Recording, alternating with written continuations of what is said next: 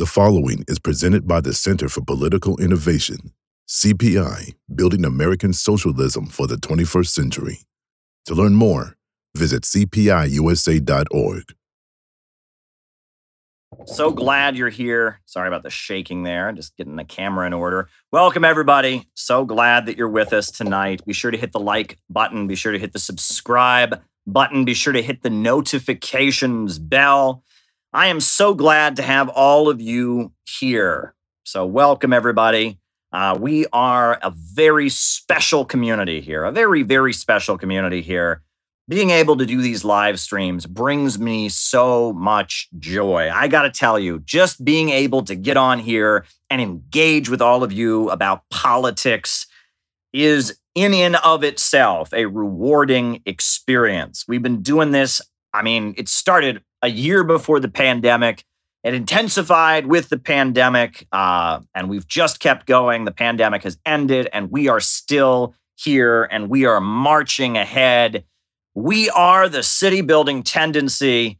We want a government of action that will fight for working families. We say out of the movement to the masses, we are marching ahead.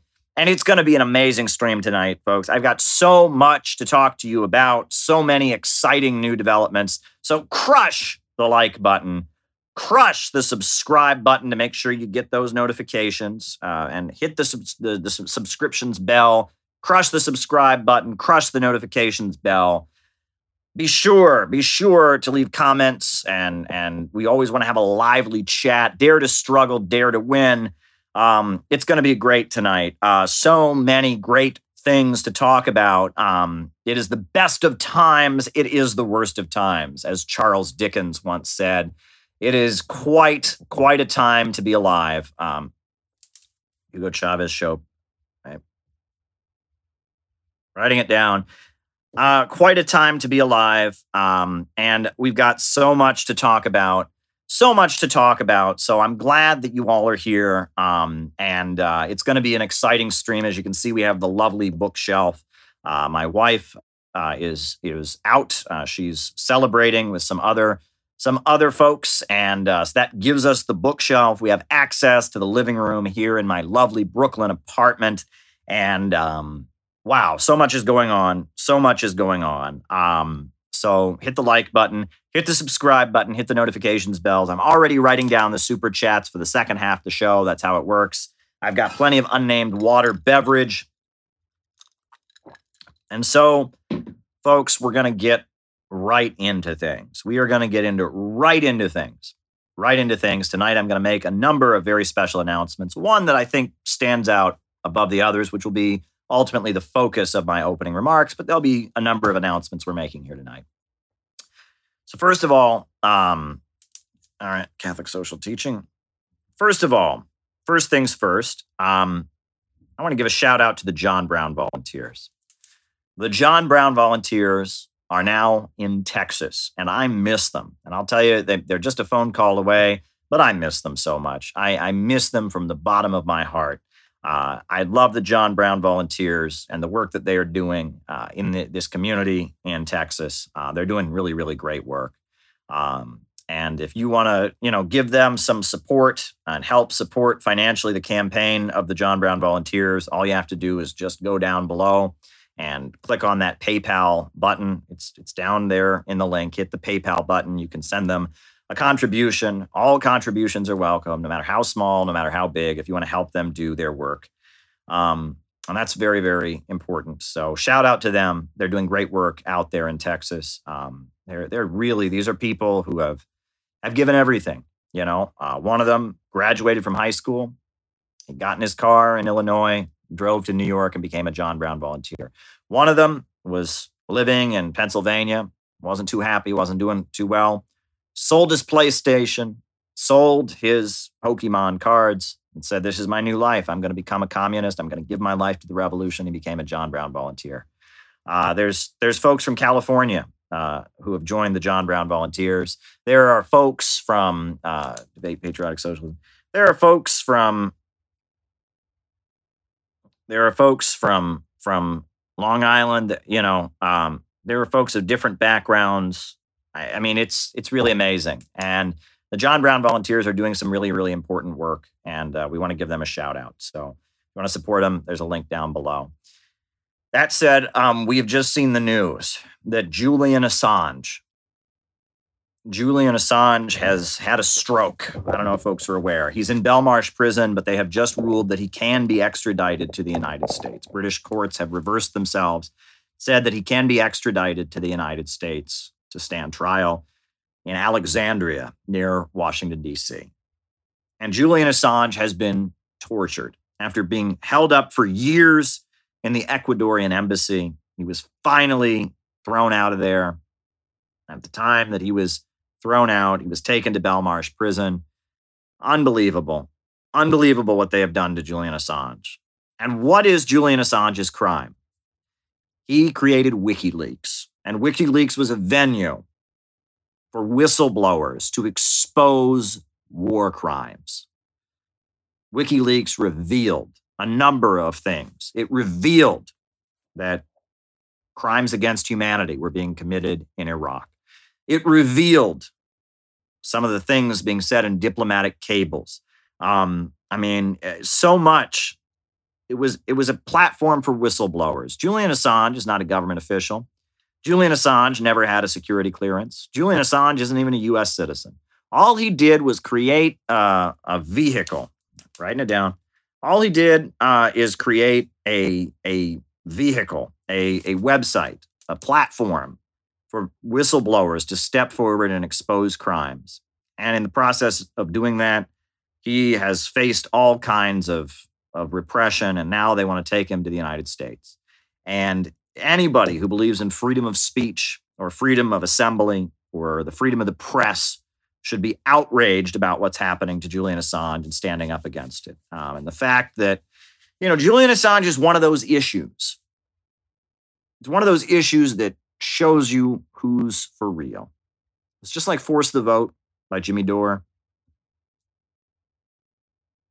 There are a lot of people talking in the name of socialism these days. There's a lot of people talking like they're progressive.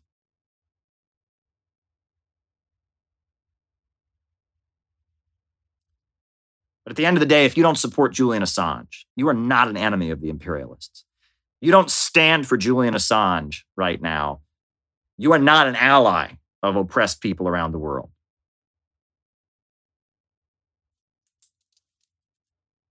And writing them down.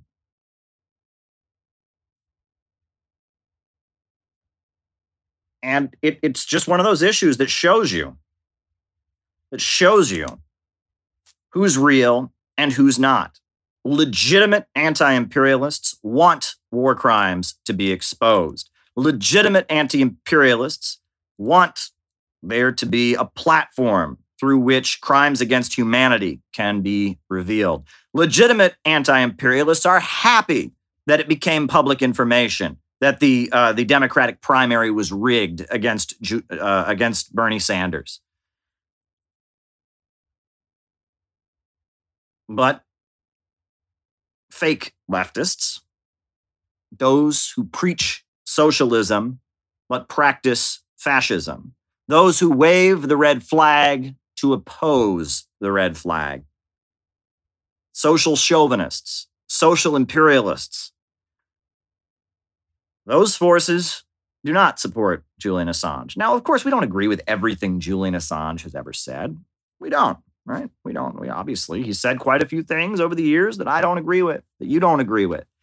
That's not why they're trying to kill him. That's not why they've been torturing him for so long. They haven't been doing it because of what you disagree with or I disagree with. They haven't done it because of anything. They haven't done it because of anything other than him exposing their crimes. The same government that tried to murder Julian Assange is about to get their hands on him. The British authorities are about to hand Julian Assange over to the very government that talked about assassinating him. This is a threat on freedom of the press. This is a threat on freedom of speech. And the results, the implications of this case are massive. At this point, what they're doing to Julian Assange opens the door to retaliation against any journalist or any news media platform that publishes something the US government doesn't want you to see. Yes, if you're a government official, it is a crime for you to leak classified information, right? And that makes sense. But if you're a publisher, it is not a crime for you to publish something that a source gave you. That is not a crime. That is not a crime by any means. But now they want to make it a crime. They want to use the Espionage Act, an archaic law from World War I, to make it a crime to publish things that the government doesn't want you to publish. And you know what this leads to? This leads to a situation where before you can publish a news story about the military or about government activities, you've got to call up the State Department and be like, hey, am I allowed to publish this? Can I publish this? It's not classified, is it? And they say, oh, you're about to publish that? Well, it's classified now. And if you publish it, we're going to throw you in jail. We're going to torture you like we did with Julian Assange. You have to be against this. The fact that CNN is not standing up for Julian Assange, MSNBC is not standing up for Julian Assange, the fact that Fox News is not standing up for Julian Assange shows that they are on the side of imperialism and that they have no intention of using their journalistic platform to expose the imperialists. They have no fear that they could face the same fate as Julian Assange because they're not going to do their job. They're not going to challenge the powers that be. They are part of the very structure. They are part of the very structure that Julian Assange is exposing. The fact that Hassan Piker has not only said that he won't defend Julian Assange, but said that if you do defend Julian Assange, you're a fascist. It's funny, is advocating freedom of the press something that fascists generally do? Is that like one of the big fascist causes, freedom of the press, right? Adolf Hitler, he said, when I come to power, I shall ensure that journalists shall be able to print classified information. You know, is that what Hitler said? You know, I'll have to watch Triumph of the Will again. I'll have to watch a documentary about Mussolini again. I missed that part in the doctrine of fascism, right? That fascists are always big fighters for freedom of speech. But it shows you what side these folks are on. But we knew that. You all know that. But it shows you, again, as I said, quoting Charles Dickens, these are the best of times, these are the worst of times. But folks, that is not, again, so many important things to talk about tonight. That's just the tip of the iceberg. We are just getting started. We are just over 12 minutes into this stream. We have just hit the tip of the iceberg. The next thing to talk about, folks, today I appeared on one of the most widely listened to African-American radio programs in the United States. I appeared with Dr. Wilmer Leon, my good friend, on Sirius XM radio, Urban View. And we had a half-hour conversation about the Vice President of the United States. And why is it that my good friend, Dr. Wilmer Leon, the nationally syndicated radio host, had me on his radio program on Sirius XM to speak to his very big audience? And that interview is going to be on repeat all week, by the way. It'll be on repeat all week. All kinds of people who listen to Sirius XM, they're going to hear what I have to say about Kamala Harris. I also got to talk about Nicaragua and the developments with Nicaragua recognizing Taiwan. But I got to tell you, why is it that I appeared on this radio program? Why? What happened? Folks, there's a reason. The reason is that everything I wrote in this book, published in September of 2020, before the 2020 election, everything I wrote is being proven to be correct. I called it. I had the idea to write this book because a very important Marxist scholar, academic, came to me and told me who Kamala Harris's father was or is, and said, you really ought to do something with this. And this person didn't just tell me about who Kamala Harris's father was once, not even twice. He told me 3 times on 3 different occasions. He made a point of telling me who Kamala Harris's father was and why I needed to investigate this, why there was a story there. So I started digging into who Kamala Harris really is. I dug into her record as a prosecutor in California. I dug into her family history. I dug into her personality, and I learned some crazy stuff. Some crazy, crazy stuff I learned. And of course, I shared it with all of you. And I published this book, Kamala Harris and the Future of America. And you know what?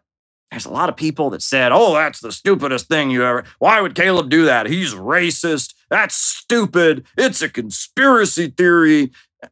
And the words speak for themselves, folks. The Washington Post quotes one of her staffers describing her as a bully who subjects people to soul-crushing criticism rooted in her own lack of confidence. People have described a toxic environment working in the vice president's office. 4 of her top staffers have resigned, including Simone Sanders, the CNN Black Lives Matter, Bernie Sanders rock star. She's resigned. And 5 months ago, we had the very same revelations. And during her 2020 presidential campaign, the director of her state operations came and described her office the same way. And pretty much everyone who's worked with Kamala Harris and has the courage to say so is telling you what I'm telling you. Now, we know one of her staffers tweeted out, just so everybody knows, I work at Kamala Harris's office and I love my job, a tweet that sounded like it was under duress. But other than the tweet that came out that was under duress, this pattern is repeating itself. And from the beginning, I have warned you about who Kamala Harris really is. And I've used that to tell you something about socialism and how the socialist movement in the United States desperately needs to change. I have talked to you about Kamala Harris's office when she was the California State Attorney General, and how she tried to keep people in prison. The state of California's Supreme Court ruled that the prisons of California were unconstitutionally overcrowded. It was time to start letting people go. And Kamala Harris came forward and said, oh no, we need to keep nonviolent offenders in jail, nonviolent offenders, drug offenders, right? We need to keep nonviolent offenders locked up because we need their cheap labor.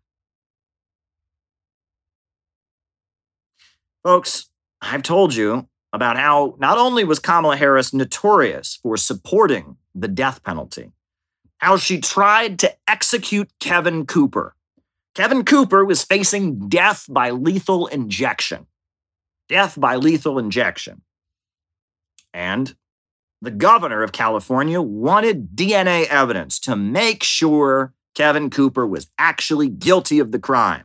He wanted to make sure that if it was time to execute Kevin Cooper, that he was really guilty of the crime. And Kamala Harris got up and said, no. We can't have DNA evidence. Fry the bastard. Her office tried to prevent entering DNA evidence into the record. You want to talk about evil? That is evil, my friends. That is evil. And of course, she was overruled. They did acquire DNA evidence, and they stopped the execution of Kevin Cooper. All right, Bolsheviks versus Mensheviks. But if you want to talk about a lack of ethics, that's Kamala Harris. Furthermore, I might as well just throw this out there. When asked about this case by, I think it was the New York Times, Kamala Harris said she, quote, feels really bad about it. Oh, that's nice. She tried to kill an innocent man, tried to prevent DNA evidence from being entered into the record so she could kill an innocent man. In response to that, she feels really bad about it. Well, that's so nice. That's really good that she feels bad about it. But then she blamed the lower level attorneys. No wonder her staff doesn't like her. She threw them under the bus. Oh, I didn't do it. It was the lower level attorneys. This is who Kamala Harris is. And you, as part of this community, if you've been watching these streams for the past couple years, you know all of this. But now because of our work, There are millions of people who know this. Millions of people know this. We have kept beating this drum and we have not surrendered. We have not surrendered. We have kept beating this drum. We have raised this awareness, and it looks like a section of the ruling class is turning against Kamala Harris. There is a faction in the ruling class that is turning against her. What's going on in the media right now? Because, these claims about Kamala Harris's staff, they've been following her whole life. I mean, before she was ever in office, during her campaign, her campaign staff said she was toxic. During 5 months ago, people in her office said she was toxic. But now the fact that this is being raised and the fact that the media is jumping on board with this, the fact that even some pro-Democratic Party outfits are starting to question Kamala Harris, this means there's a section of the ruling class that has woken up and is saying Kamala may not be the one for the job. And I don't think it's a coincidence, mind you, that they're waking up at the time there has been a war crisis in Eastern Europe. At the time that they were accusing Russia of threatening to invade Ukraine, there was just the incident at the Kerch Strait. And they realized that Kamala Harris, who ain't so well, is going to be the woman with her finger on the nuclear button, and that the stakes are getting higher in international events. And I think there's a section of the ruling class that says, okay, we might hate Russia, we might hate China, but we really don't want to have World War III. There's a section of the ruling class, it appears, that is starting to turn against Kamala Harris. And I'm going to tell you, folks, this book had a lot to do with that. You may think, that's crazy, Caleb. Go to Amazon right now. Tell me how many books you can find about Kamala Harris. How many books have been published about Kamala Harris? Now, you will find her autobiography, The Truths We Hold. You will find a children's book written about Kamala Harris. You may even find there has been one academic biography published since the election. That's all you'll find. You also find this book. That's all you will find. And it's bizarre. I don't know if folks are old enough to remember, but I remember in 2008 when Barack Obama was running for president. And when Barack Obama ran for president, we learned all about Barack Obama. We learned about Barack Obama's mom. We learned about Barack Obama's dad. We learned about Barack Obama's elementary school. We learned about Barack Obama's dog. We learned about Barack Obama's pastor. We learned about Barack Obama's shoes. We learned about Barack Obama's haircut. We learned about this person that he shook hands with, who shook hands with.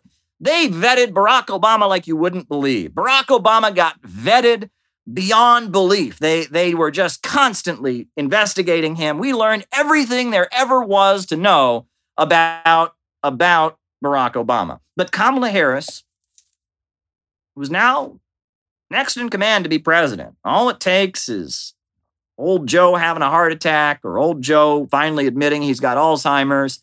That's all it takes for Kamala Harris to be our president. And nobody knows anything about her. Except for us, except for the people who've read this book. Nobody knows anything about her.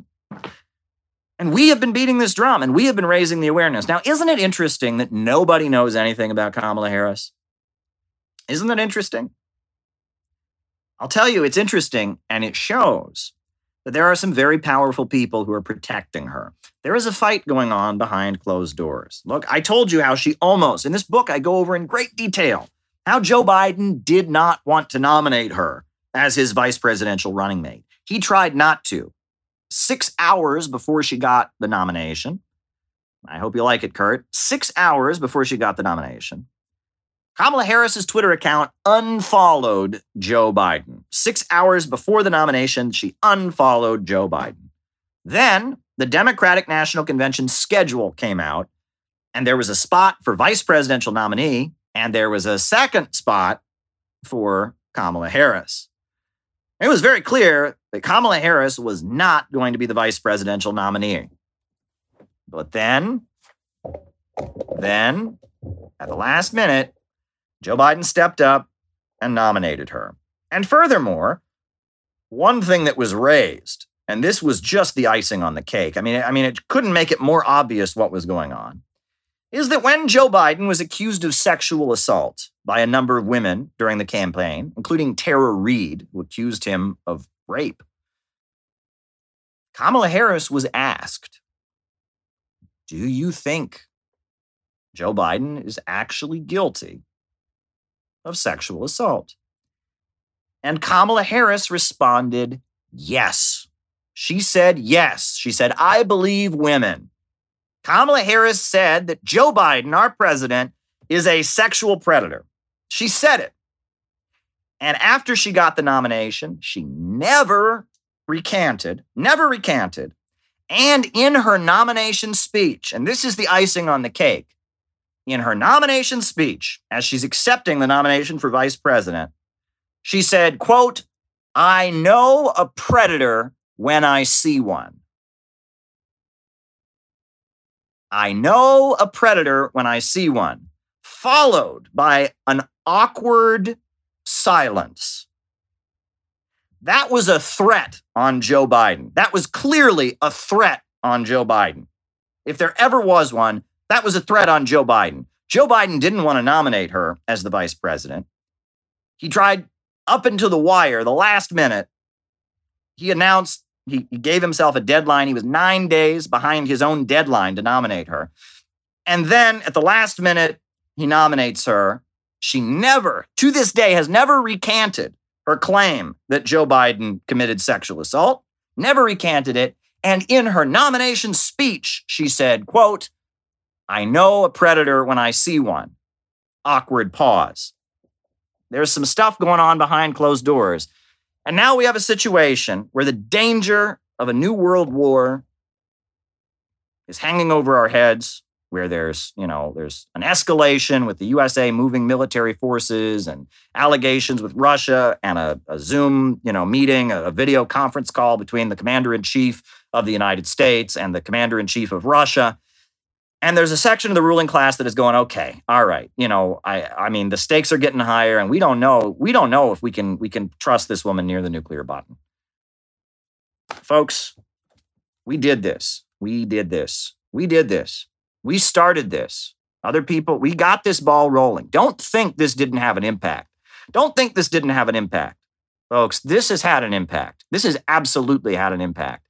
And now is not the time for us to stop, folks. I believe there's a very good chance that we could save America from Kamala Harris. We are on the brink of saving the country from the vice president. We are on the brink of doing it. The fact that sections of the ruling class are turning against her right now, the fact that her staff is stepping down, we are on the brink of having a real impact at this point. By raising what we are raising, by telling it to bigger audiences, we are having an impact. Now is not the time to stop. We can save humanity from the nightmare of a Kamala Harris presidency, right? We're not here supporting the Democrats. We're not here supporting the Republicans. We're saying Kamala Harris is dangerous. She is a dangerous, sadistic narcissist who is very excited about the idea of killing people. She subjects her staff to very cruel treatment. She laughed about locking up the parents of children who are truant from school. She's a dangerous person, and she shouldn't be the president of the United States. That's all we're saying here. I assume Joe Biden would replace her with another Democrat. That's not, we're not even saying, but we are on the brink of having a real impact here. So I want to give a shout out to Char Char Darling, who's in the chat right now. Char Char Darling is a John Brown volunteer, and Char Char Darling has volunteered as a John Brown volunteer who's out in Texas with the team. Char Char Darling is going to start recording an audiobook of this book, and we are going to put it all up here. Look, if people listen to the audiobook and don't buy the book, that's fine. I'm not interested in I'm not going to get rich off of this book. Well, who knows what could happen, but I really doubt I'm going to get rich off of this book. But Char Char Darling is going to make an audiobook of this 3-part essay of Kamala Harris and the future of America. She is going to make an audiobook, and we are going to have the audiobook, the full audiobook of this important piece of writing is going to be available on this YouTube channel for everyone to listen to. And that is an amazing contribution. So shout out to Char Char. Great work. We are so excited to see what you come up with. And that's how amazing the John Brown volunteers are. Right? I mean, they are there to help this project. And I wanted to mention that. That's not the big announcement, though. That is not the big announcement. I know Many people were probably thinking that was the big announcement. That's a very important announcement. And we love you, Char Char. We love all the work that you're doing. And we are really grateful. I mean, check out the video that just went up that Madeline and Keaton, who are both John Brown volunteers, they made a great video based on my new article about Joe Biden's Democracy Summit. They're doing great work. So we shout out to all the John Brown volunteers. That's not the big announcement. That is not the big announcement. That is not the big announcement. That's not the big announcement. The big announcement is related to something much bigger that is going on right now. Now, folks, the manual of the Center for Political Innovation is called We Are City Builders. That's what it's called. It's called We Are City Builders. And I wrote a book before that, a compilation of essays that I published in 2018. It was called City Builders and Vandals in Our Age. And that book that was published, it put forward a thesis.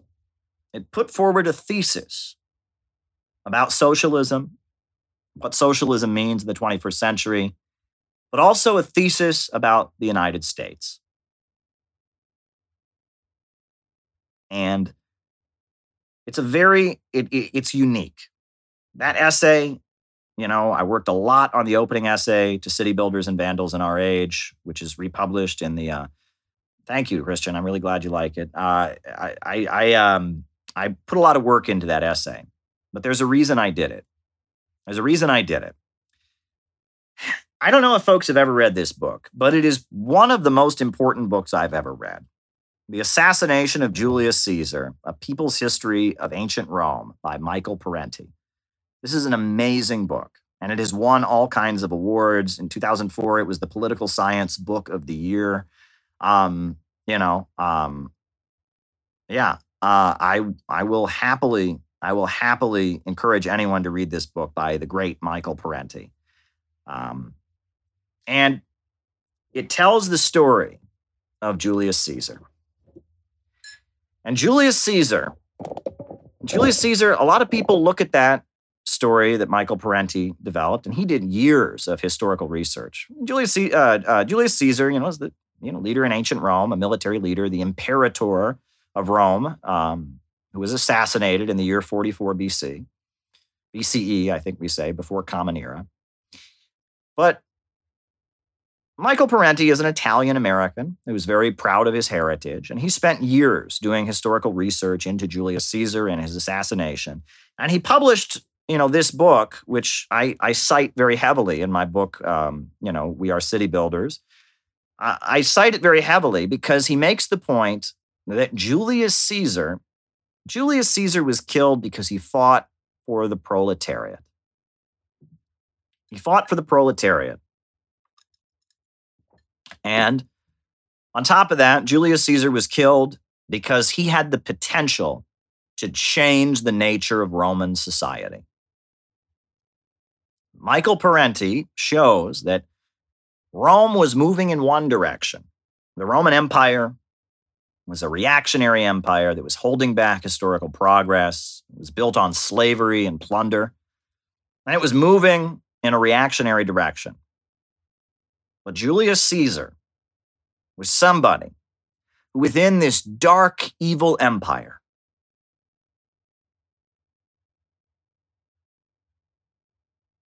realized that it was time to turn the ship around.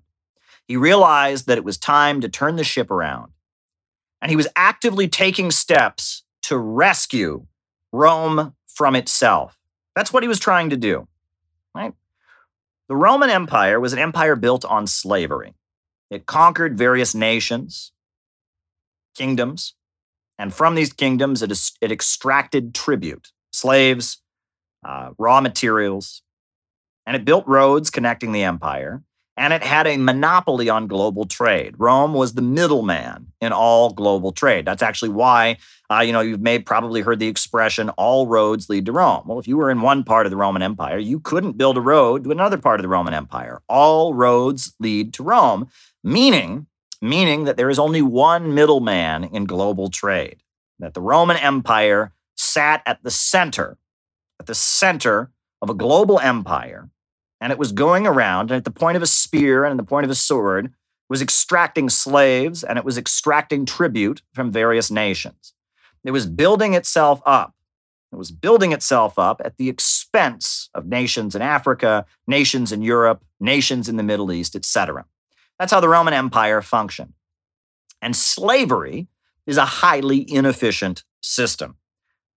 Slavery might be efficient within a household because the harder the slave works, the whole household kind of benefits.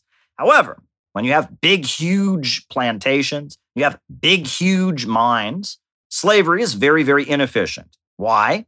What motivation does a slave have to work? Not much. A slave works because he doesn't want to be beaten. A slave works because he doesn't want to be punished, deprived of food, or what else.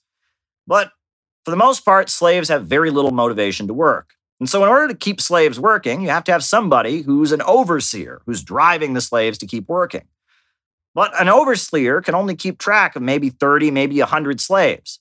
So if you got thousands of slaves, pretty soon you have to have overseers who oversee the overseers and make the overseers or driving the overseers to keep driving the slaves. And pretty soon you have to have an overseer who drives the overseer who drives the overseer. Slavery is hugely inefficient. It is a very, very, very inefficient way of running an economy. When people have no motivation to work other than avoiding punishment, and one overseer can only oversee a certain amount, the bigger your mines get, the bigger your plantations get, the more and more inefficient society becomes. And that's what was happening to Rome. The bigger the Roman Empire got, the weaker their production capacity became.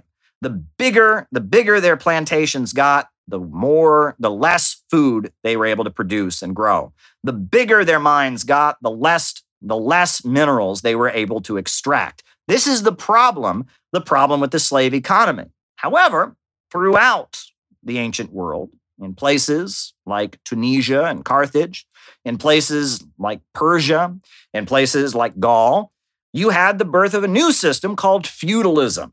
And under feudalism, the way it works is the serf has an obligation to the noble, to the landowner, and they work the land, but they pay their rent or taxes to the landowner, but then what's left over, the difference, they get to keep.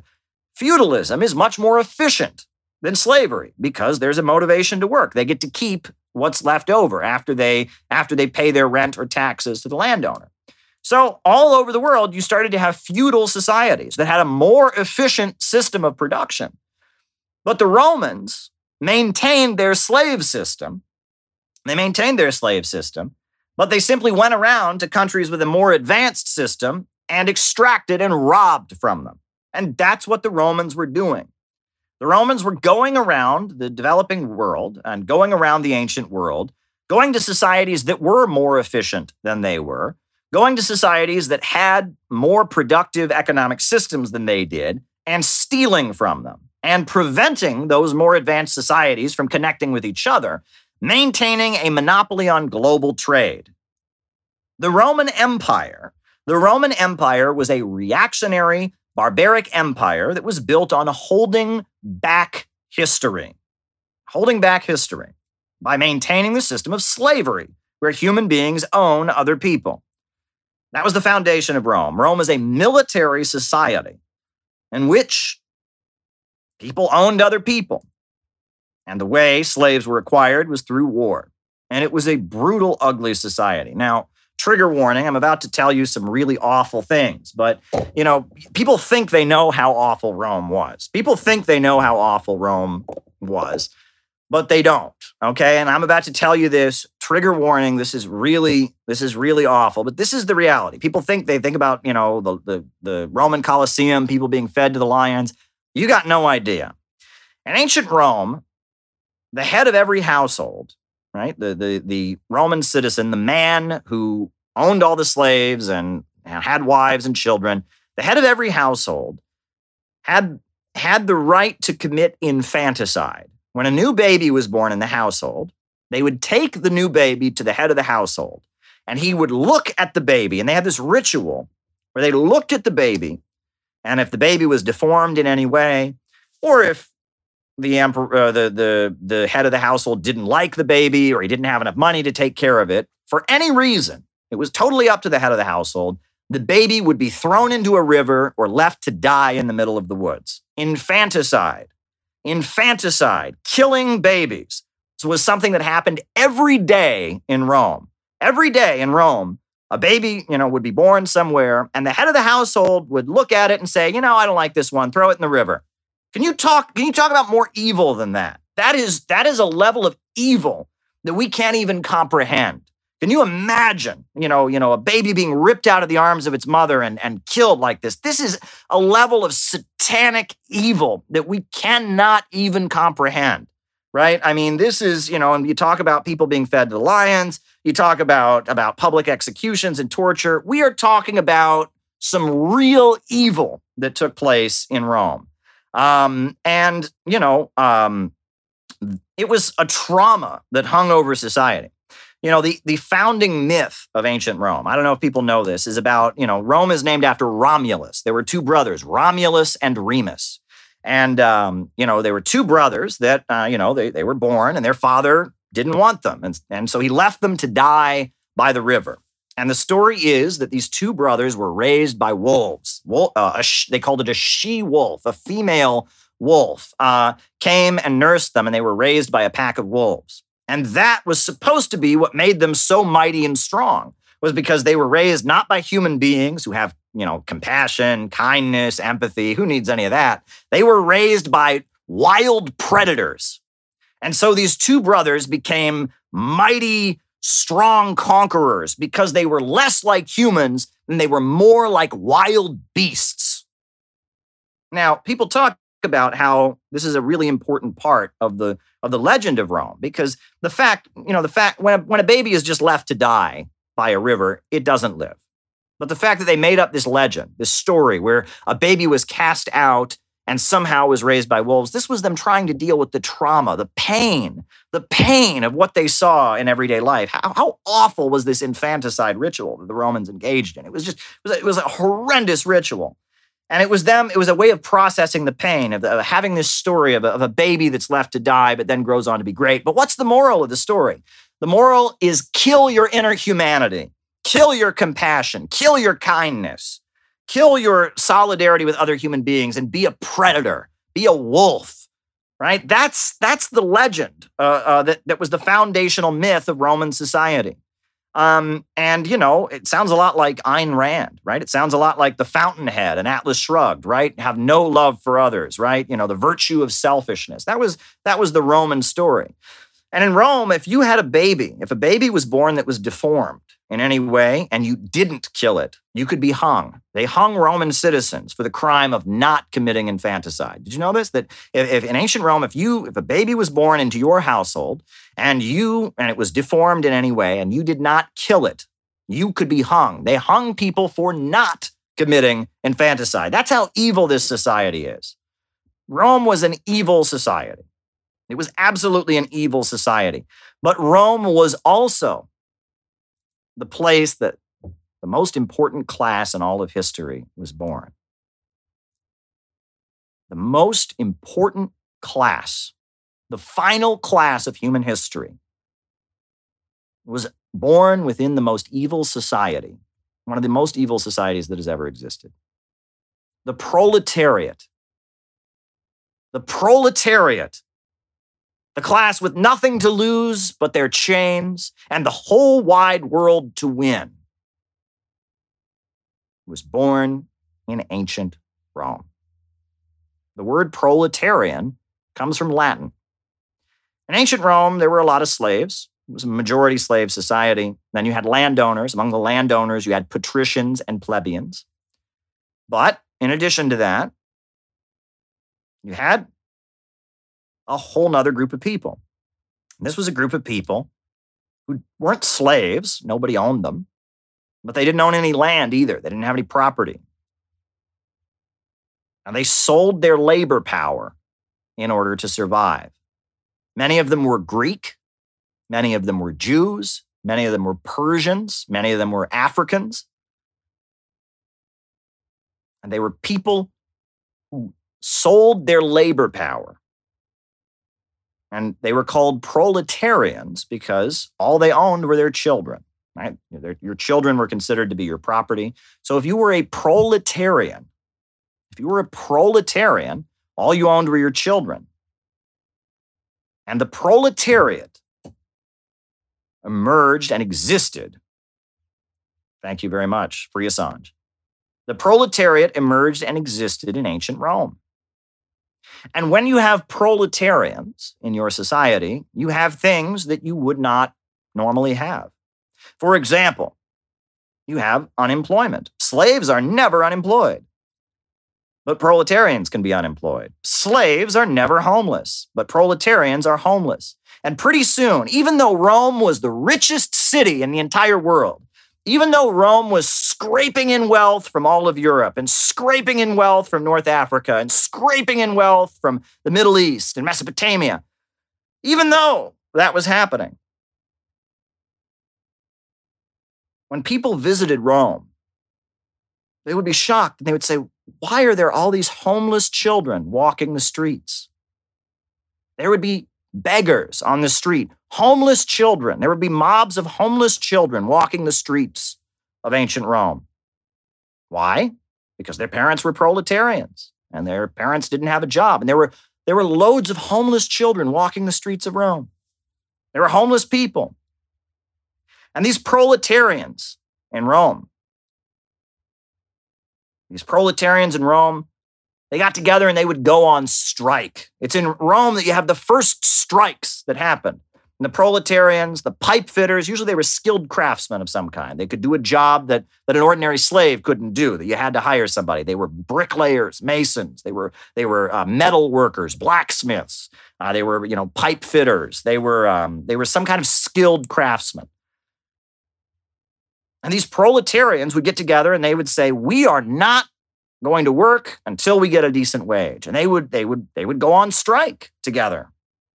What we now call labor unions started in Rome. In Rome, you have the proletarian movement started among the Romans. The proletarian movement started in Rome. And Julius Caesar was a wealthy landowner, military leader in Rome. But Julius Caesar realized that if he became the champion of the proletarians, if he fought on behalf of the proletarians, that would give him more power than any other Roman figure. That if he fought for the proletarians, that he could become very, very powerful. And Julius Caesar became a populare, or a populist, who rallied the proletarians and enacted progressive reforms for the proletarians. Julius Caesar opened public libraries. Did you know that? He opened public libraries. And furthermore, because of the fact that many of the proletarians were Jews, because of that, Julius Caesar legalized monotheism. He said it was legal. He made it legal to believe in only one God. It used to be that if you were a monotheist, if you believed in only one God, that was a crime because you were denying the gods of Rome. But Julius Caesar legalized monotheism. Julius Caesar also freed all kinds of slaves. He said that anyone who's a slave, you get to be a proletarian. He granted freedom to the proletarian, granted freedom to doctors. He granted freedom to various sections among the slaves. Julius Caesar, he talked about redistributing land. He put forward a proposal to redistribute the land of Rome, to start giving Roman proletarians land. And that's not the most important thing that Julius Caesar did. Julius Caesar came forward and he said the relationship that Rome has with the rest of the world has to change. And he said that instead of tearing down countries around the world, that Rome should do the opposite. And he proposed a city building program.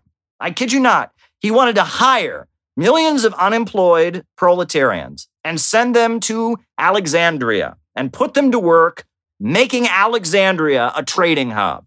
And then he wanted to send them to Athens, and he wanted to put them to work building Athens and making Athens into a prosperous trading hub. And he had a plan to start building beautiful cities all over Europe, all over the Middle East, and all over North Africa. Instead of Rome tearing down the rest of the world to get rich, Rome would start building cities across the empire. It would start raising people up. And in these cities that Rome built, Julius Caesar's proposal was that in these cities, he would grant citizenship to the peoples of these great cities that he built. He had a proposal to build cities all throughout the empire, a city building proposal.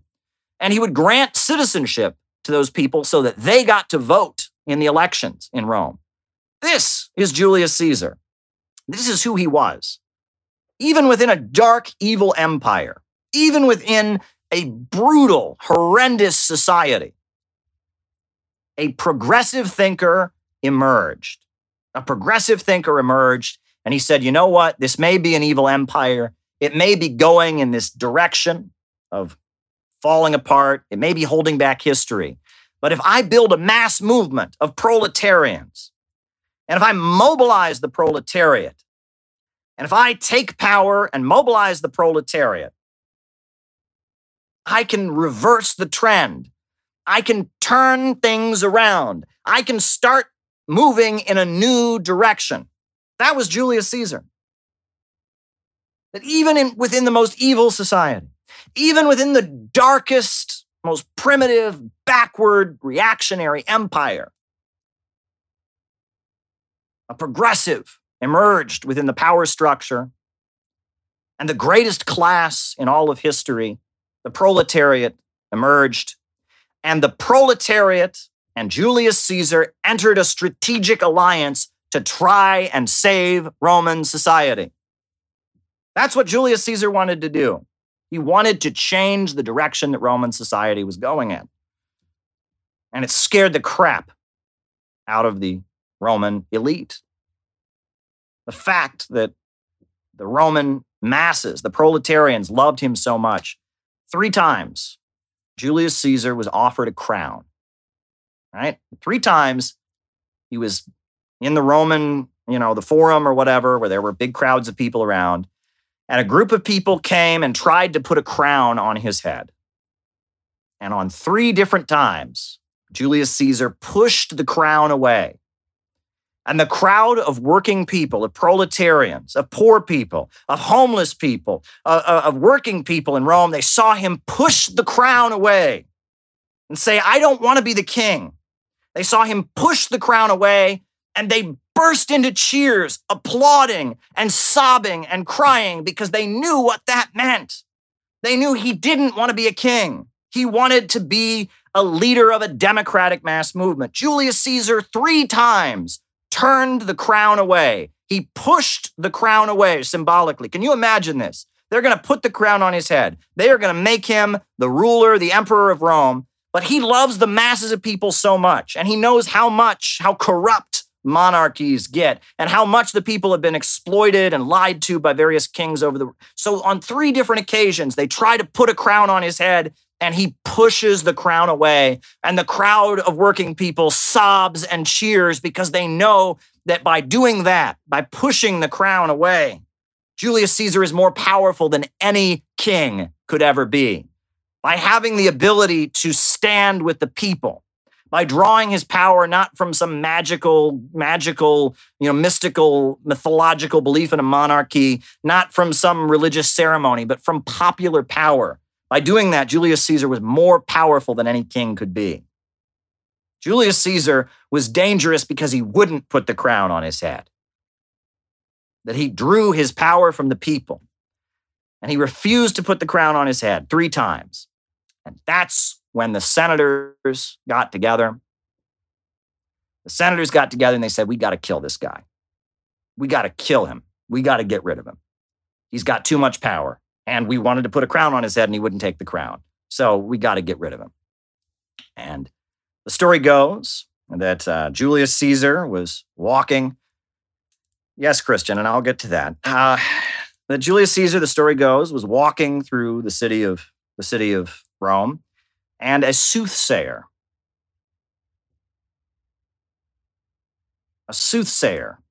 walked up to him and said, beware the Ides of March. March 15th is the Ides of March. He said, beware the Ides of March. Beware the Ides of March. And Julius Caesar laughed about it, didn't pay any attention to it. And then the night before, in March 15th, that's the Ides of March. It's halfway through March. It's close to the spring equinox. It's a big festival in Rome. On that morning, March 15th, Julius Caesar woke up and his wife came to him and she said, I just had this horrendous nightmare. You can't go and speak to the Senate today. You can't go and speak to the Senate. And he said, I want none of your womanish superstitions. Pushed her aside, started walking to go and address the Senate. And he saw the same soothsayer. The same soothsayer came to Julius Caesar. And Julius Caesar saw the soothsayer and he said, looks like the Ides of March are here. Was kind of taunting him like, yeah, you said I should be afraid today. Nothing's going to happen today. And the soothsayer said to Julius Caesar, he said, the Ides of March are not yet over. And he rolled his eyes. Well, I don't know if he rolled his eyes. I don't think people did that back then. But, he did say to the soothsayer, the Ides of March have come. And the soothsayer have said, well, they are not over yet. He went to the Roman Senate. And when he got there, they stabbed him to death. 30 people, 30 Roman senators pulled out their knives, and one by one, they stabbed him in the back. When you talk about 30 stabs in the back, you're dead. If they stab you in the back 30 times, you're dead. And one after another, they stuck their swords into him.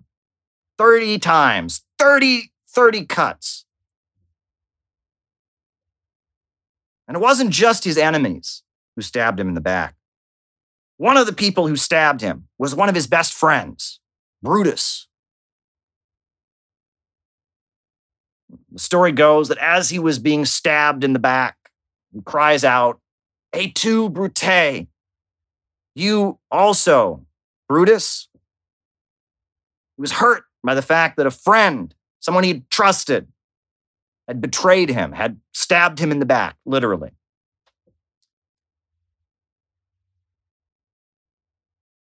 Julius Caesar was killed.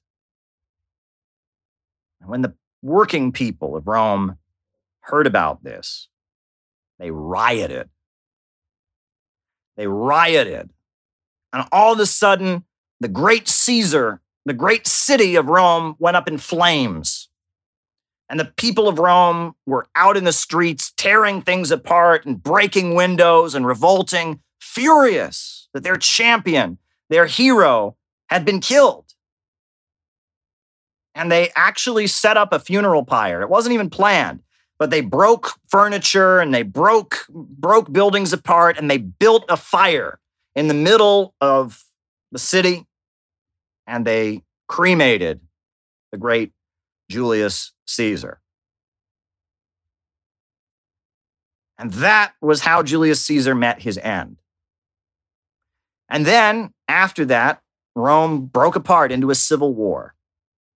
Mark Antony and his faction fought against Octavian and his faction, and that was the end of the Roman Republic. Rome was never a republic after that. It became an empire with an emperor who claimed to be God after that.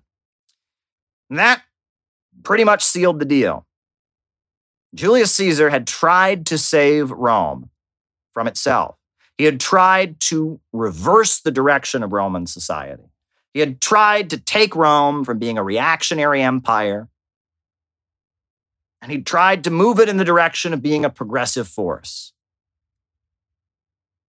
And the proletariat had supported him. But the senators, the wealthy senators, they couldn't have it. And Julius Caesar was killed, was stabbed to death. And Rome got more and more reactionary, more and more dysfunctional, until ultimately Rome fell. And the fall of the Roman Empire was not a good thing. Now, I know there's somebody who's watching this who says, oh, come on, Caleb, you just said Rome was an evil, barbaric society. Shouldn't we be celebrating the fall of the Roman Empire? Well, we should celebrate Spartacus and his heroic slave revolt. And we should celebrate the Zealots, the Palestinian Jews who fought against the Roman Empire, the heroic revolts that happened, right? We should celebrate that. But the idea that the fall of the Roman Empire, the way it happened, was a good thing is not true.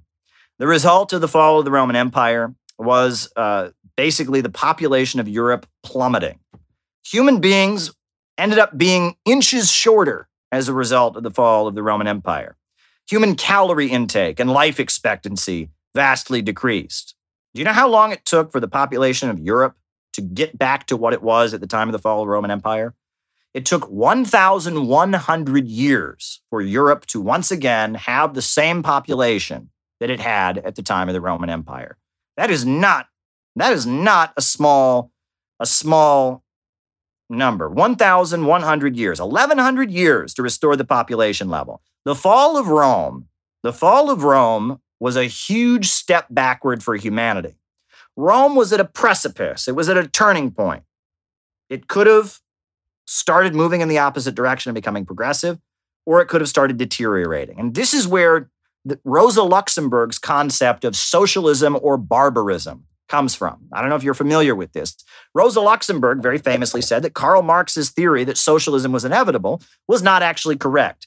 We could have socialism or barbarism, right? That capitalism was going to collapse. There was no question about that. But it could collapse into revolution and socialism, or it could deteriorate into barbarism.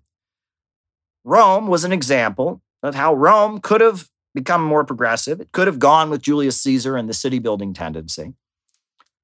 But instead, it moved in the other direction and it deteriorated. And the fall of the Roman Empire was not good. You don't want to live through a societal collapse, right? Go see Mad Max. You ever see the Mel Gibson movie Mad Max? Not a fun time to be alive. Go see Mad Max. That ain't fun. You know, it might be a good movie to watch, 1980s movie starring Mel Gibson, but it's not a particularly fun time to live through.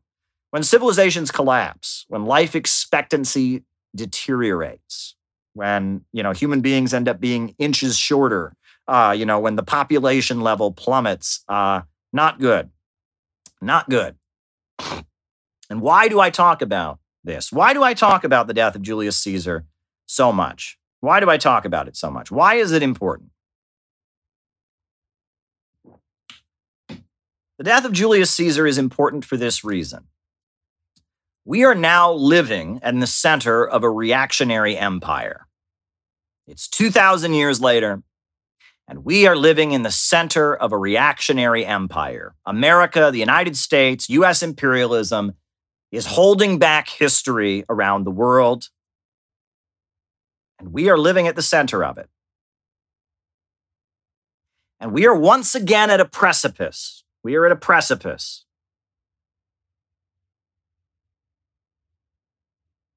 We're at a precipice, at a turning point. Will the crisis of the society we are living in right now lead toward reaching a higher plane? Or will the United States degenerate into barbarism? That's what we have to decide. And so the death of Julius Caesar, understanding what Michael Parenti told us in this book, is so important. If you can understand this, you can understand the stakes of the moment we're in. You can understand why I'm obsessed with things like Kamala Harris's personality, why I'm obsessed with divisions in the ruling class, because we are at a turning point. This is the late Roman Republic for America. We're in a crisis. We are in a really big crisis right now. And the question is, how do we respond to this crisis? How do we respond to it? Where is Julius Caesar? Where is Julius Caesar? Well, I maintain that as the crisis intensifies, the city-building tendency will emerge somewhere within the power elite. There will be figures within the power elite of the United States who, out of their own self-interest, Julius Caesar could have very well simply been selfish, wanted power, saw that he wanted his empire to flourish, etc. There will be a section of the ruling class that will emerge that will want to have better relations with China, that will want to change the nature of the U.S. economy to be more productive, and will want to build a mass movement of proletarians to make it happen. And the rest of the ruling class is going to rush at them and try and stab them to death. Some people interpret this whole Julius Caesar obsession I've got. I'll just go on this tangent right now. Some people interpret this whole Julius Caesar obsession that I have going on. And they say, well, Caleb, you think you're Julius Caesar. You think you're going to be the leader. And I don't. I absolutely don't. Okay? No. The Julius Caesar that emerges will emerge from within the power structure. It'll be somebody who's in Congress right now. It'll be somebody who's in the military right now. It'll be somebody within the power structure. I'm a guy who writes books. I have a nice YouTube channel. I ain't going to be Julius Caesar, right? I work out a little bit, but, trust me, I'm not going to be Julius Caesar. And the Center for Political Innovation is not going to be the new Bolshevik party that takes over the United States of America. We are not a party. We are a think tank. I'm not going to be Julius Caesar. You're not going to be Julius Caesar. In order for the Julius Caesar to emerge from U.S. society, it's got to be somebody within the elite. And it'll probably be somebody who's motivated by self-interest. They'll just see which way the wind is blowing. They'll say, geez, Russia and China are rising. Geez, our economic system isn't sustainable. Geez, if I become the champion of the working class, I can make a lot of allies here. And they will make a strategic bet. This could happen. It will happen. This is inevitable. This is pretty much inevitable. Bonapartism is the natural result of capitalist crisis. Some kind of progressive Bonapartist figure will emerge within U.S. society. That's a given. So who are we, right? If I don't think I'm Julius Caesar, which is what's alleged, right? People think I think I'm Julius Caesar. I've got delusions of grandeur. I don't. No. We're the soothsayers. We're the soothsayers. That's what think tanks are. We're the advisors. We're the people who understand what's happening. We're the ones whispering into the ear of kings and popular leaders. And we are building a think tank that will function as the soothsayer to warn Julius Caesar, to advise Julius Caesar. That's what we're doing. We're the soothsayers. We at the Center for Political Innovation are the soothsayers. That's what we are, right? We don't, make our predictions based on mystical powers and magic. We use scientific Marxism and historical materialism, but we're the soothsayers. We're the smart guys who advise the Julius Caesars. That's what we are. Julius Caesar is going to emerge within U.S. society.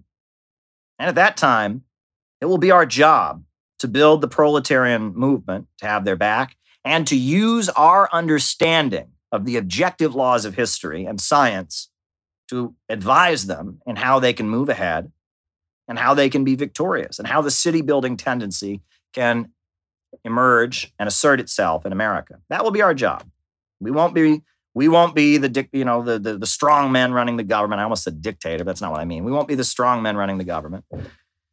And, but we'll be organizing and building a people's movement to save America. And furthermore, we will be using our understanding of history and its objective laws to make things happen. And that is the important announcement. This gets me to the important announcement that I am about to make. So if you wanted to come here because of the important announcement, I am ready to give you the important announcement. And if you were on the Zoom call today for the Center for Political Innovation that we have every Saturday, you already know about it. But if you weren't on the Zoom call, you're just hearing about it now. Here we go. Here is the big announcement. March 15th, the Ides of March, is now the Center for Political Innovation holiday. March 15th is City Builders Day. We are declaring this to be the holiday of the Center for Political Innovation. March 15th is City Builders Day. City Builders Day. It is the day that we will make it our mission to tell the American people what happened in ancient Rome and why it fucking matters in our time. City Builders Day, the day that Julius Caesar was assassinated, the day the Roman Empire was doomed, that will be the day that we, the Center for Political Innovation and the city building tendency, go to the broad masses of Americans with our message. City Builders Day. City Builders Day, March 15th. And on City Builders Day, for the first City Builders Day 2022, I am going to Texas, and I will be hosting an all-day event in Texas. An all-day socialist rally will be taking place in Texas on City Builders Day on March 15th. For the first City Builders Day, I will be in Texas and with the John Brown Volunteers and with San Angelo Solidarity and with people from the Students and Youth for a New America clubs and with people from all kinds of different organizations. We are going to have a mass socialist educational meeting, a mass rally with singing and speeches and chanting and different presentations. We are going to have a socialist mass meeting in Texas on March 15th. On City Builders Day. And I want you to be there. If you are anywhere near Texas, I'm not going to tell you where in Texas yet. We're working out the details of the venue. If you're anywhere near there, I want you there. The John Brown Volunteers are there building it. We got other people around the country building it. March 15th, City Builders Day, the day that Julius Caesar died. That will be the day. That will be the day that we have the first City Builders Day, the national holiday of the Center for Political Innovation. City Builders Day, March 15th. Mark your calendar, get in your car, and drive your ass to Texas because we are going to have a rally to end all political rallies. There are going to be speeches, there are going to be songs, there's going to be chanting, there is going to be power, and it's going to be an amazing day, March 15th. And we're working out the details about the venue. We're working out the details about the performers. We're working out all the details. March 15th, 2022 is going to be a day to remember. It will be the first City Builders Day, the day that a new holiday is kicked off. City Builders Day. City Builders Day 2022 is going to happen, and you don't want to miss it. You don't want to miss it. It will be a day that we will do everything we can. We can do everything we can to make it a turning point. Because I got to tell you, you may not know this, folks, but our movement is on fire right now. Let me just run some things down for you. When the Center for Political Innovation started, it was an idea. It was an idea. It was two guys, me and my good friend Justin. We were walking in Los Angeles and talking. We were walking and talking. We said, why don't we start a think tank? That's a good idea. And then I started doing these live streams. And then we had a class here, we had a class there. And the pandemic happened. And then I debated Vaush, and I published some books. One thing led to another. And now the Center for Political Innovation is amazing. We've got a local in Texas. We've got a local in Washington, D.C. We've got a local in New York City. We've got a local in Los Angeles. We've got a local in the Bay Area. We've got a local in Chicago. Thank you. News shirt. We got a local in Chicago happening. We are on the brink of setting up a local in Washington State. We have people all around the country that are getting together once a week to study our teachings. And on top of that, we have a lot of influence. As much as people have tried to resist it, we've got influence in the Communist Party. We've got influence in the Socialist Party. We've got influence in the Democratic Socialists of America. We've got influence in the labor movement. We've got influence all over the place. Infrared is studying what we are doing. We all kinds of people are tuning in and watching these streams. And there are some phrases we've come up with. You ever hear people talk about the synthetic left? You ever hear people talk about that? Who do you think came up with that? Where do you think the synthetic left comes from? Maybe you should check out a book called We Are City Builders or City Builders and Vandals in Our Age, because that's where the phrase synthetic left was first used. And now it's used by all kinds of people. We invented that, folks. Synthetic left is our invention, and it's being widely used and discussed now. Right? Furthermore, in addition to that, out of the movement to the masses. People are saying that all over this country now. Out of the movement to the masses. Who do you think invented that? Right? I mean, this is everywhere you go. You hear people saying, we need a government of action to fight for working families. You can't go to a socialist gathering in this country. Every time there's a socialist meetup, somebody somewhere says, we need a government of action to fight for working families. Who do you think came up with that? We are doing this, folks. We are doing this. We have a full-time outreach team called the John Brown Volunteers. These are people, they don't work at Walmart. They don't work at CVS. They're not in college. They're not marine biologists. They're not rocket scientists. They're not cancer researchers. They are full-time volunteers for the Center for Political Innovation. Full-time. And they live together and they study together and they go out and they organize. They organize with each other every day. They are full-time. We have a full-time outreach team. I don't know who that is. Andrew, but thank you. They have a full-time outreach team, and they are doing stuff.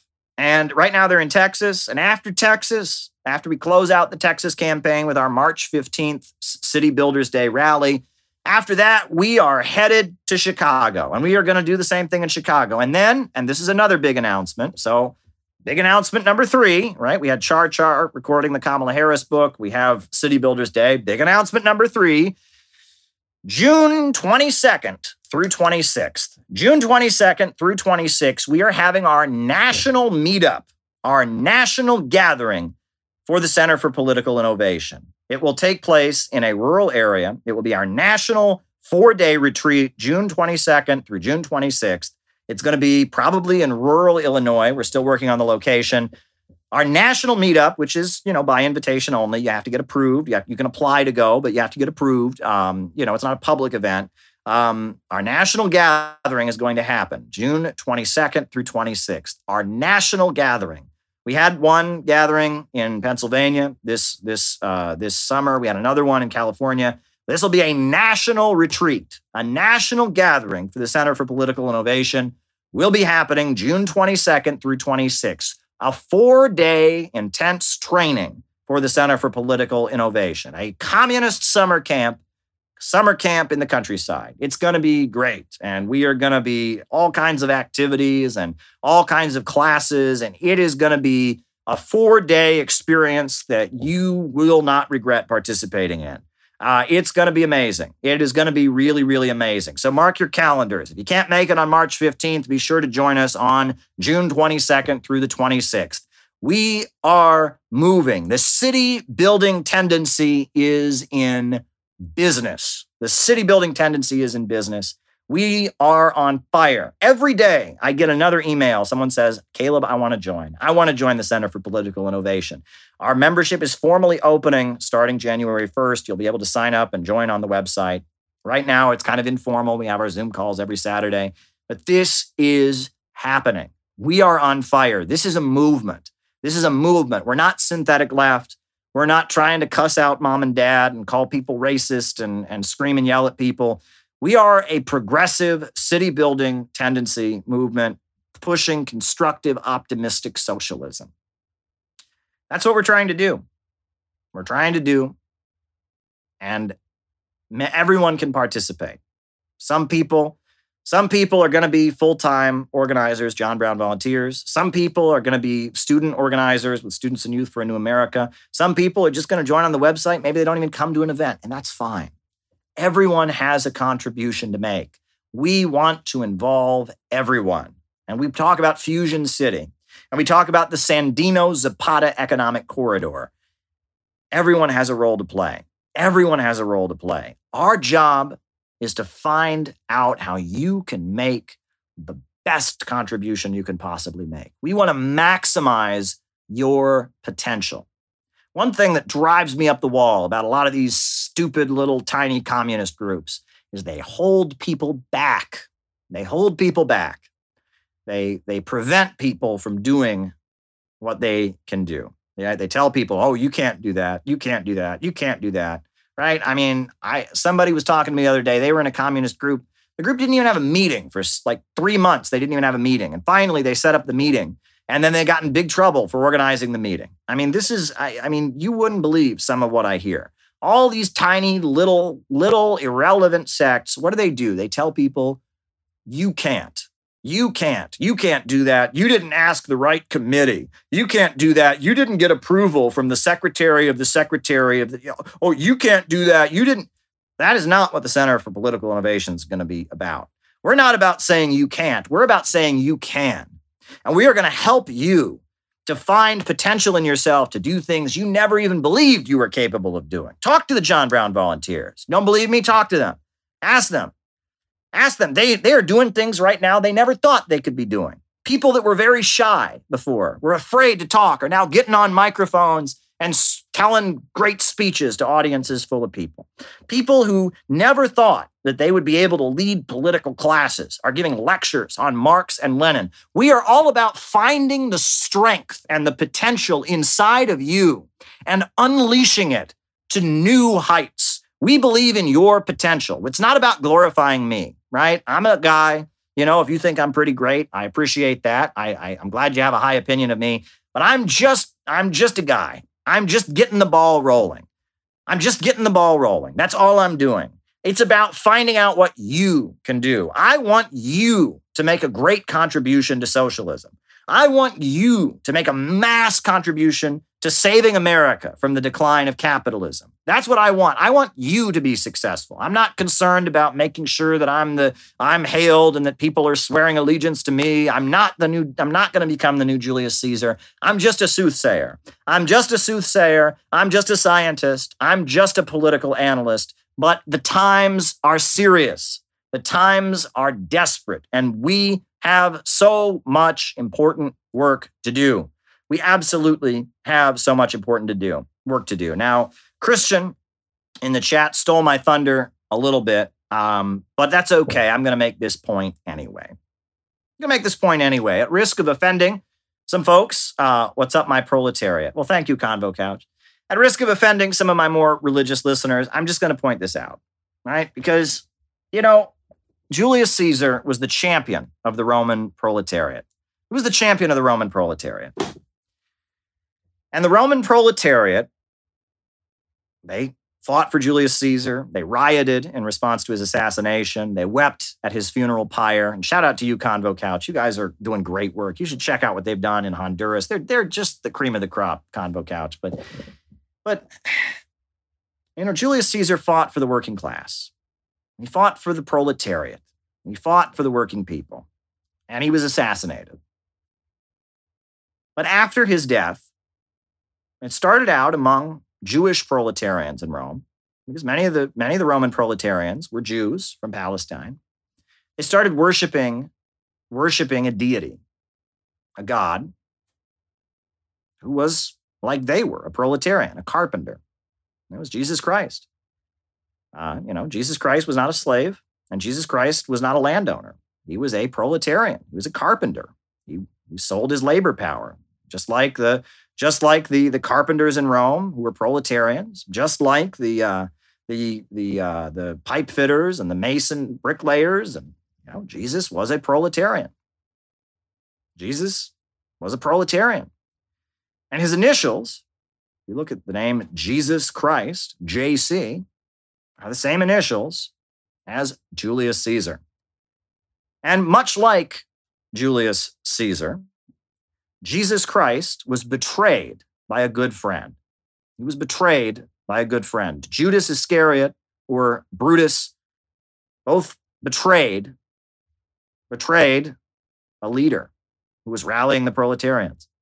And furthermore, they were both killed by the Roman Empire around the time of the spring equinox, March, around the time of the spring equinox, right? Easter, right? Spring equinox, right? I understand Jesus was crucified around the time of the Passover holiday, and Julius Caesar was stabbed to death on March 15th, the Ides of March. So both of them were killed around the time of the spring equinox. Both of them were betrayed by a good friend. Both of them were champions of the proletarians, the common people. And furthermore, it's worth noting that one of the nicknames of Julius Caesar by his political opponents was King of the Jews. Did you know this? The proletarians, the poor people who were not Roman citizens, who didn't have any property, but were not slaves, many of them were Jews. And so to insult Julius Caesar, and you can read this, it's actually in Plutarch, one of the ancient Roman historians, talked about how Julius Caesar was the champion of Greeks and Jews. So you'll recall that when Jesus Christ was crucified, they referred to him as the King of the Jews. Thank you, Peter. They called him the King of the Jews. And that was also one of the insults that was hurled at Julius Caesar. He was called the King of the Jews. Now, what do we make of that? Who knows? Similarities. But, another thing that happens is that in the ancient world where they didn't have a printing press and stories get passed on by word of mouth, myths and legends borrow from each other. And we know for a fact that the reason Christianity became a global religion is because it caught on in ancient Rome. If it hadn't been taking hold in the city of Rome, we would never have heard of Christianity. But Christianity, it spread from Jerusalem to Rome. And when Christianity took hold in Rome, it was the religion of the proletariat. Christianity was the religion of the proletariat. It was the religion that proletarians rallied around. In ancient Rome, the way it worked is that every profession, every job had what they called the mystery cult, right? Among the Navy, they had the cult of Poseidon. I forget what Poseidon's Roman name was, but there were certain secret rituals that sailors did and the Roman Navy did because it was part of being a sailor or a Navy man, as you were involved in the cult of Poseidon and you had a special religious ceremony and special temples you prayed at because you did that for a living. Sections of the military also had their own gods, right? And that they had military orders, military orders that were centered around their various professions. Christianity was in many ways the mystery cult of the proletariat. It was the way working people who were not slaves and were not masters, they didn't own any property, but they also were not owned by anybody else. It was the religion. It was the religion through which they organized themselves. It was Christians who organized the first strikes. It was Christians who organized the first strikes in Rome, some of the first strikes. It was Christians who built orphanages for those homeless children. It was Christians who started food programs to feed the hungry and the unemployed. The Christians in Roman society were very much the political movement of the proletariat. And that's a point that I make in this book. In my conclusion essay to this book, Jesus is a Socialist, that's one of the main points that I make, that the Christians were the expression of the proletariat. They were the religion of the proletariat in Roman society. And that's what they did, right? They organized the working people. They fought on their behalf, and they preached that their God, Jesus Christ, who'd been wrongfully executed after being betrayed, who'd been killed, they preached that one day he was going to return. He was going to return, and that day would be the day where the last shall be first and the first shall be last. And that someday there would become a great reckoning. There would become a great reckoning where their God who'd been killed and been defeated would return, and he would come down from heaven and strike down the powerful and raise up the oppressed and turn the world around.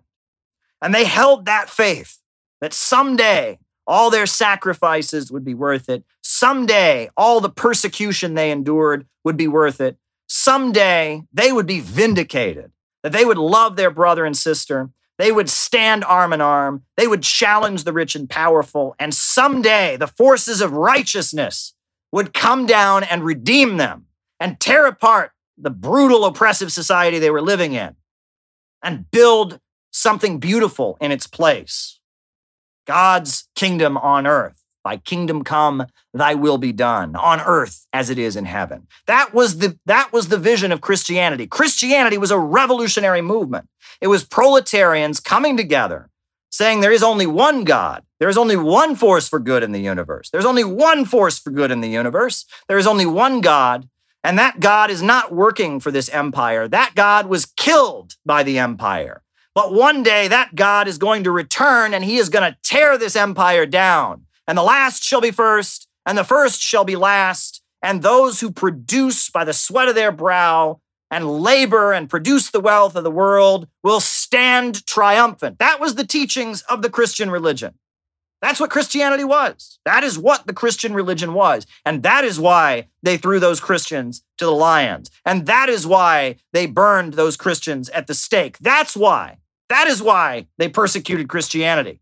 It was a revolutionary movement against a heartless, ruthless empire. And that is why Christianity was suppressed by the Roman Empire. But you'll notice that as Rome continued to be reactionary, as Rome continued to deteriorate, there were some within the Roman ruling class who said, oh, geez, there's all these poor people and they're rioting, they're rebelling against us. And, there's all these hungry poor people. These Christians, they build orphanages for the homeless children. Maybe we can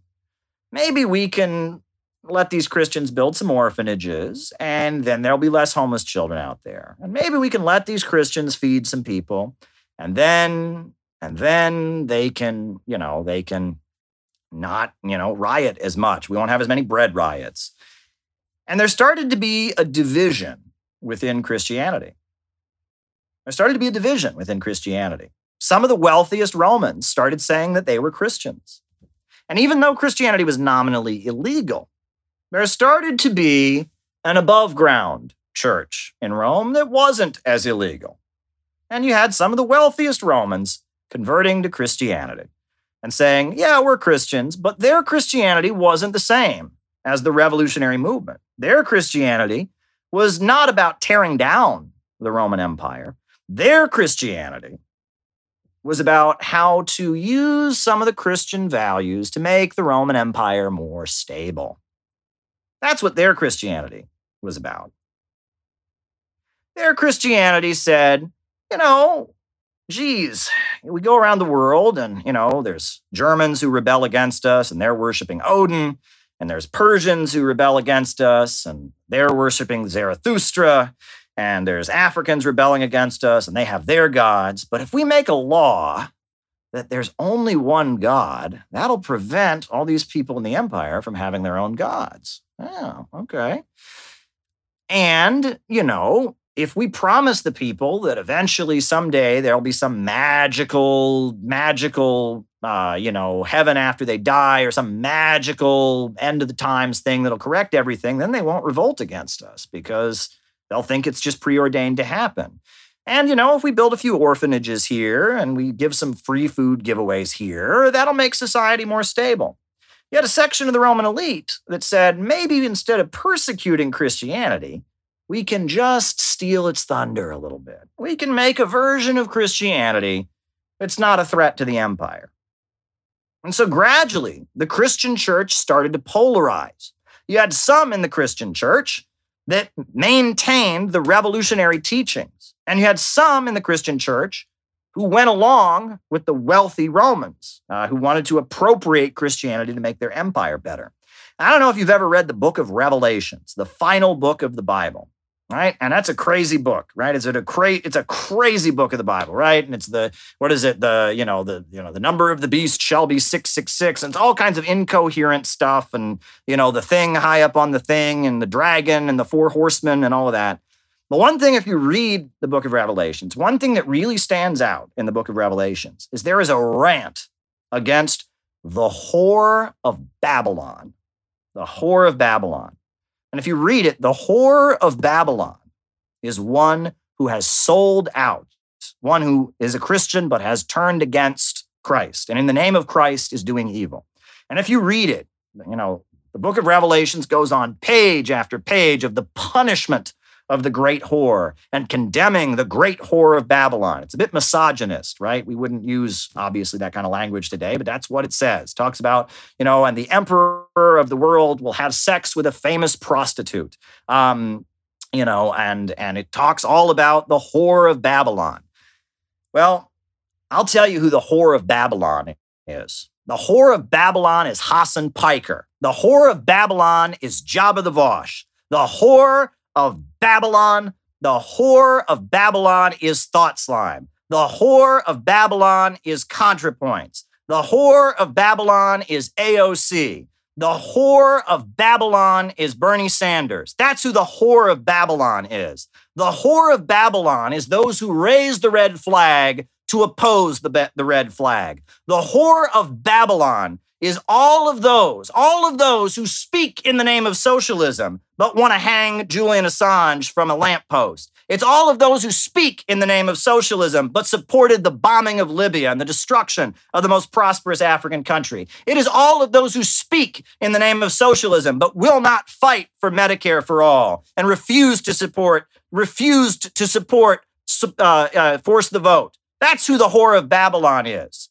Those who raise the red flag to oppose the red flag, who preach socialism but practice fascism to preserve capitalism for the bosses. Those who demonize us. Those who try to say that we, the true socialists, are somehow fascists and the enemy. That's who the whore of Babylon is. The whore of Babylon is those who sell out socialism, who want to make socialism just a mechanism for strengthening the very empire that we are supposed to be opposing. That's who the whore of Babylon is. That is who the whore of Babylon is. Social democracy, social imperialism, social chauvinism.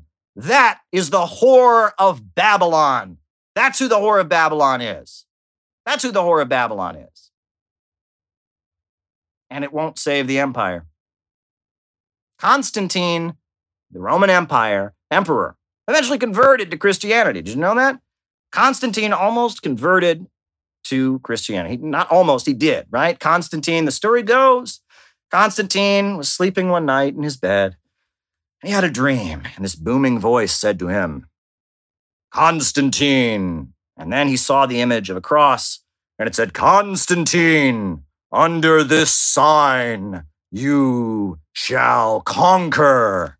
And Constantine awoke from his dream and said, wow, I've got to be a Christian because I had this dream and it said, under this sign, ye shall conquer. You know what's really ironic? You know what's really ironic about this is that actually, around the time that Rome converted to Christianity, give it 100 years or so, that's when it fell. So I don't know whose voice that was in Constantine's dream, but if it was the voice of God, it lied to him. Because under that sign, he did not conquer. Under that sign, the Roman Empire collapsed. The Roman Empire collapsed. And do you know why the Roman Empire collapsed at the same time it adopted Christianity? That's a really big point, by the way, in the City of God, right? St. Augustine, he wrote this very important book called The City of God. It's a very important document in Christian theology. And it's written from this very defensive place because he's like, oh my goodness, right? The Roman Empire fell. This huge empire collapsed at the same time they adopted our religion. And that makes it a little difficult to convince people to adopt our religion because at the same time they adopted it, this huge empire collapsed. Well, St. Augustine didn't need to write the big book, City of God. It's a good book. It's an important book if you want to understand the perspective of, European civilization, et cetera. But at the end of the day, the City of God was not necessary. The City of God was not necessary. It was not necessary for him to write it. You know why it wasn't necessary for St. Augustine to write the book, The City of God? Because there's a reason that's very common sense. Do you know why the Roman Empire collapsed? Do you know why the Roman Empire collapsed around the same time it adopted Christianity? Do you know why Christianity did not save the Roman Empire? Because Christianity is not meant to save the Roman Empire. Christianity was a revolutionary movement of the proletariat. It was not about how to make a good empire. It was about tearing down empires. And American imperialism will collapse with social democracy. Social democracy will not save American imperialism. It will not make it more efficient. It will destroy it. Just like the Romans trying to adopt elements of Christianity to save their empire didn't work. Social democracy will not save American imperialism. They will not be able to save it with American imperialism. The only way out is to change the nature of society. The banks, the factories, the means of production, the centers of economic power must be controlled by the people. We have to get rid of profits in command. We have to break free from the global system of monopoly capitalism that is grinding countries into poverty, that is eliminating workers from the assembly line, that has reduced the next generation of people to low-wage, short-term service sector jobs. We must move toward the abolition of capitalism. Social democracy and social reformism will not save capitalism. It won't save capitalism. The only way out is a government of action that will fight for working families. But folks, I've been going on. These are long opening remarks tonight, but it's okay because I've got a lot to say. I just want to tell you this. Because, a lot of things have happened over the years. I could make historical analogies all night, but there are things that need to be said. And the first thing that I want to say, that I absolutely want to say, is that we will prevail. I'm confident that we will prevail. If you look at how rapidly our organization has grown in the last year, it's unbelievable. 2 big national gatherings around the country, locals opening up every day. We're expanding. And there was a time years ago where people thought they'd heard the last of me. People thought that they had heard the last of me. They thought they'd heard the last of Caleb. They thought, hey, he's done with the Workers' World Party. He's got a job in media. He's just going to become some talking head on TV. We're never going to hear him talking about revolution and socialism again. And boy, were they wrong. While certain parties are collapsing and falling apart and becoming more and more irrelevant every day, we're growing. And people are talking about us. They are. Things are happening. We are expanding more every day. More people are joining up with us every day. We are growing and we are expanding because we have tapped into something very, very special. There's an expression. I know it's interesting. Many people who have struggled with addiction have come into the Center for Political Innovation. I don't reveal anyone's private business, mind you, so I will not name names. Right? I respect people's privacy, but there's many people who have struggled with drug addiction. They've struggled with drug addiction over the years, and somehow that gets them into the Center for Political Innovation. Now, some of them were people that I knew before. They were like marginal in my life. I knew them here. I knew them there. They knew of me, but they were drunk and high and they were doing drugs. But then something happened and they hit rock bottom. Their addiction just got it got out of control. They couldn't prevail any longer. They couldn't keep going in the old way. And they started getting help. They got into recovery. And that's when all of a sudden my message really hit home with them. When they reached that rock bottom point, they realized their life was out of control. It was at that moment when they had to take control of their life. They had to get some help with their addiction.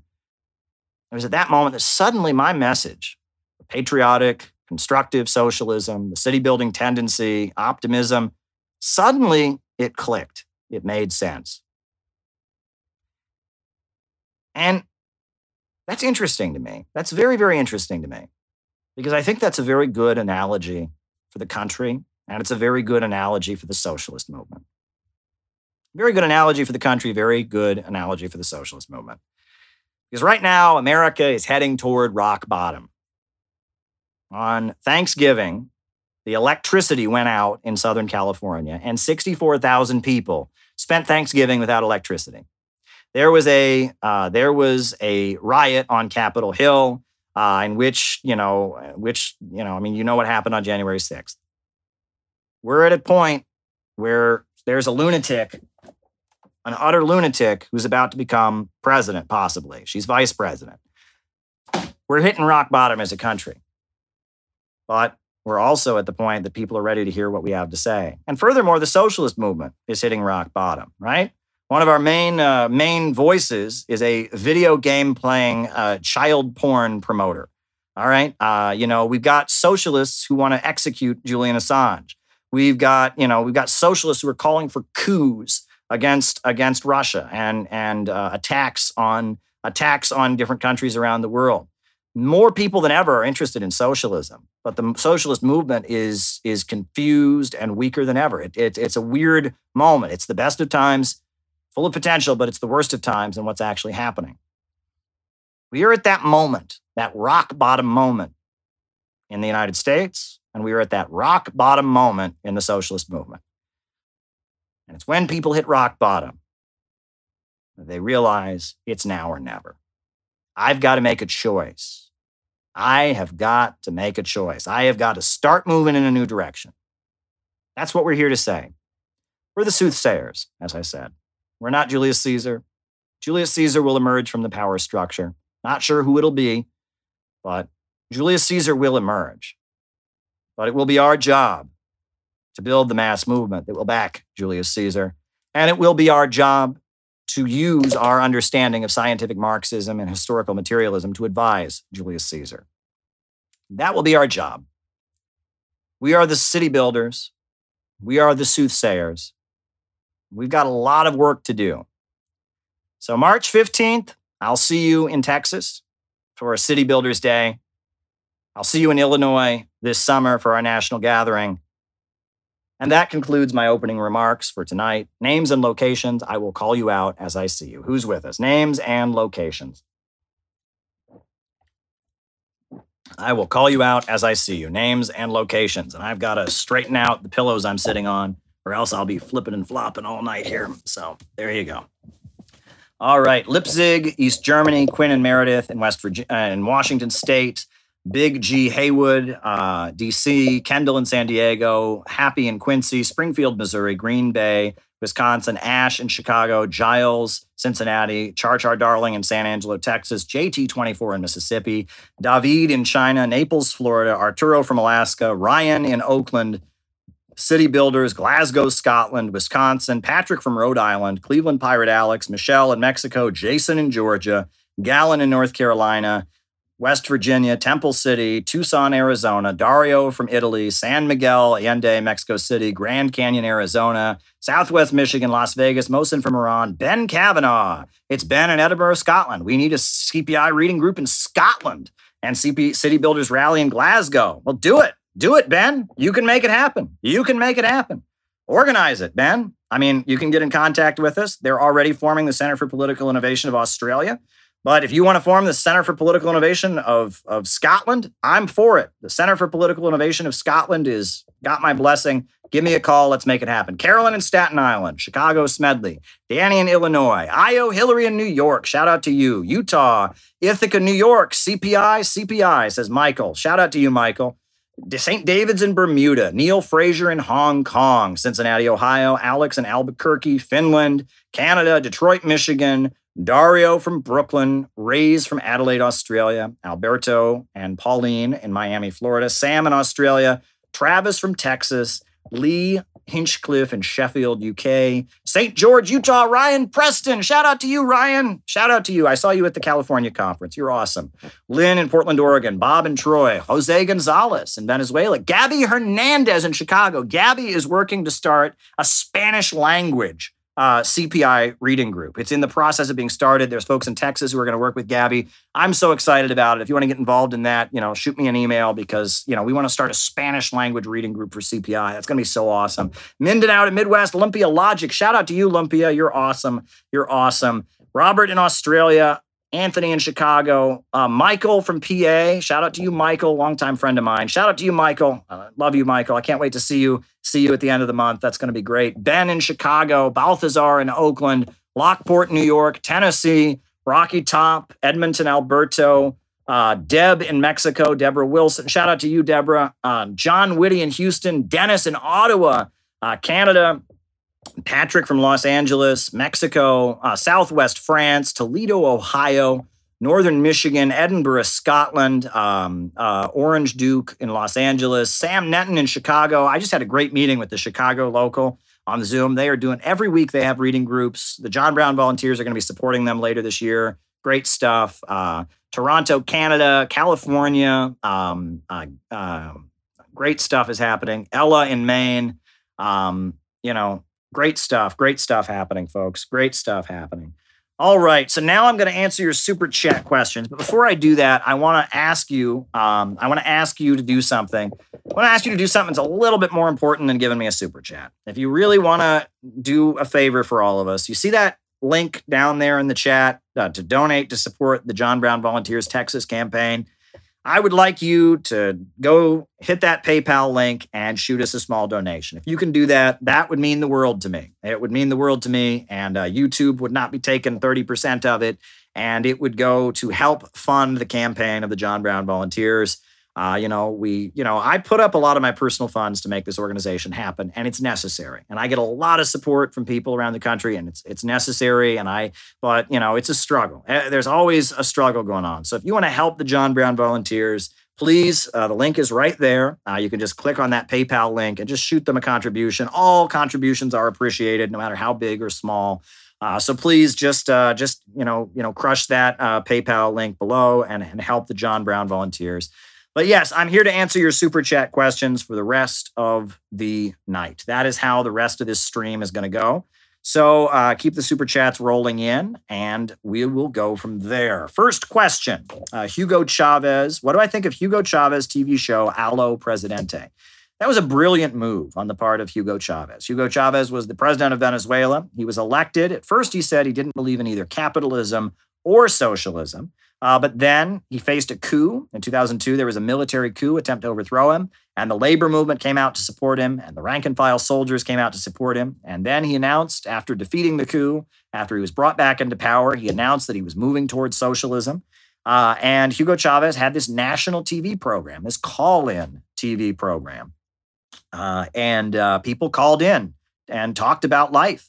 And it wasn't fake, right? Because that's the thing, right? There's a lot of leaders. I think Jimmy Carter used to take people's calls on TV, but it was fake. It was staged. It was not real. But Hugo Chavez really took people's calls. Somebody called in. It's a very funny story. Somebody called in to Allo Presidente one time. They said the tolls on our national roads, the tolls to get on the highways in Venezuela are too much.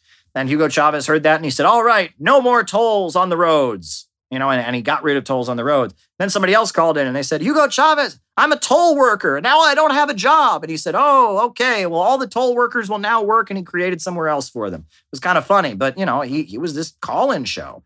And I remember when I went to Venezuela and I met with people in one of the colectivos, the communes in central Caracas. It's going to be hard for me to not start crying here and not get emotional about these things. But, some people just don't understand the socialist movement and how important it is, and how important it is in people's lives. And, in central Caracas, there's a certain neighborhood. I forget the name of it, but it's a neighborhood that's long been a stronghold of the Communist Party. It's a working class neighborhood. And in that neighborhood, there are a number of communes or collectivos, they call them, that are, supporting of the Venezuelan government.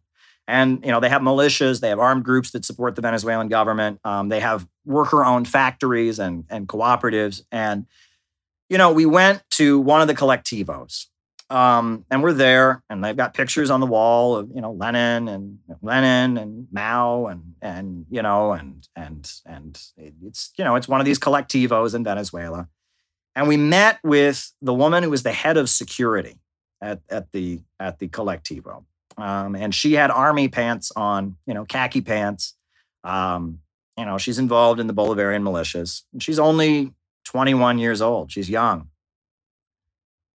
And she shared with us about how important that TV program, Allo Presidente, was in her life. She talked about how she feels like Hugo Chavez raised her because she was an orphan. And when she was a small child, like a toddler, like 2 or 3 years old, she was roaming the streets by herself in Caracas. She didn't speak Spanish. She spoke an indigenous language. Her family, because of neoliberalism, had been thrown off of their land. She had come to the city as a homeless child. She was roaming the city, not speaking Spanish, but speaking only the indigenous language, a small toddler roaming the city. And a socialist priest, a priest who was friendly with the Communist Party, had adopted her and brought her into this socialist community in central Caracas.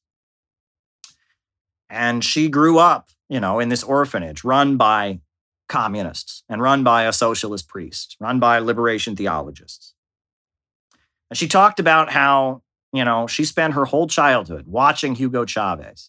And Hugo Chavez would recommend books to them. He said, read Les Miserables, the novel. So she read that huge, Victor Hugo, Les Miserables. Hugo Chavez said to read Leon Trotsky's Transitional Program. So she read it. Hugo Chavez said to read What Is to Be Done by Lenin. So she read it.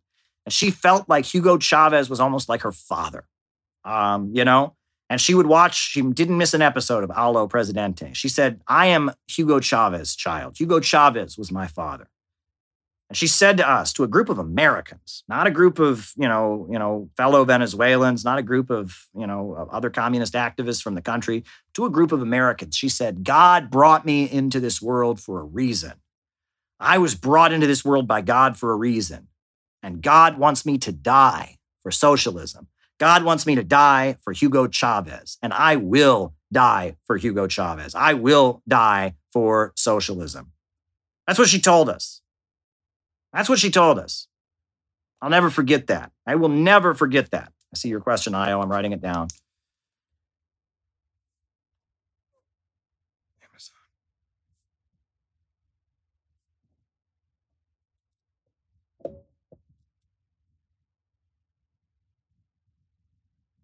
I will never forget that.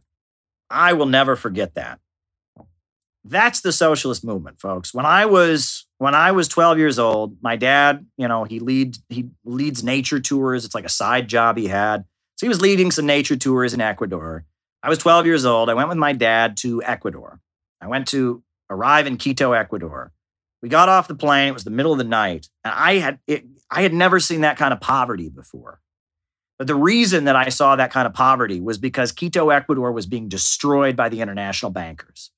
Neoliberalism had wrecked Ecuador's economy. They had been forced to adopt the dollar. They'd been forced to just cut all their subsidies to domestic farmers.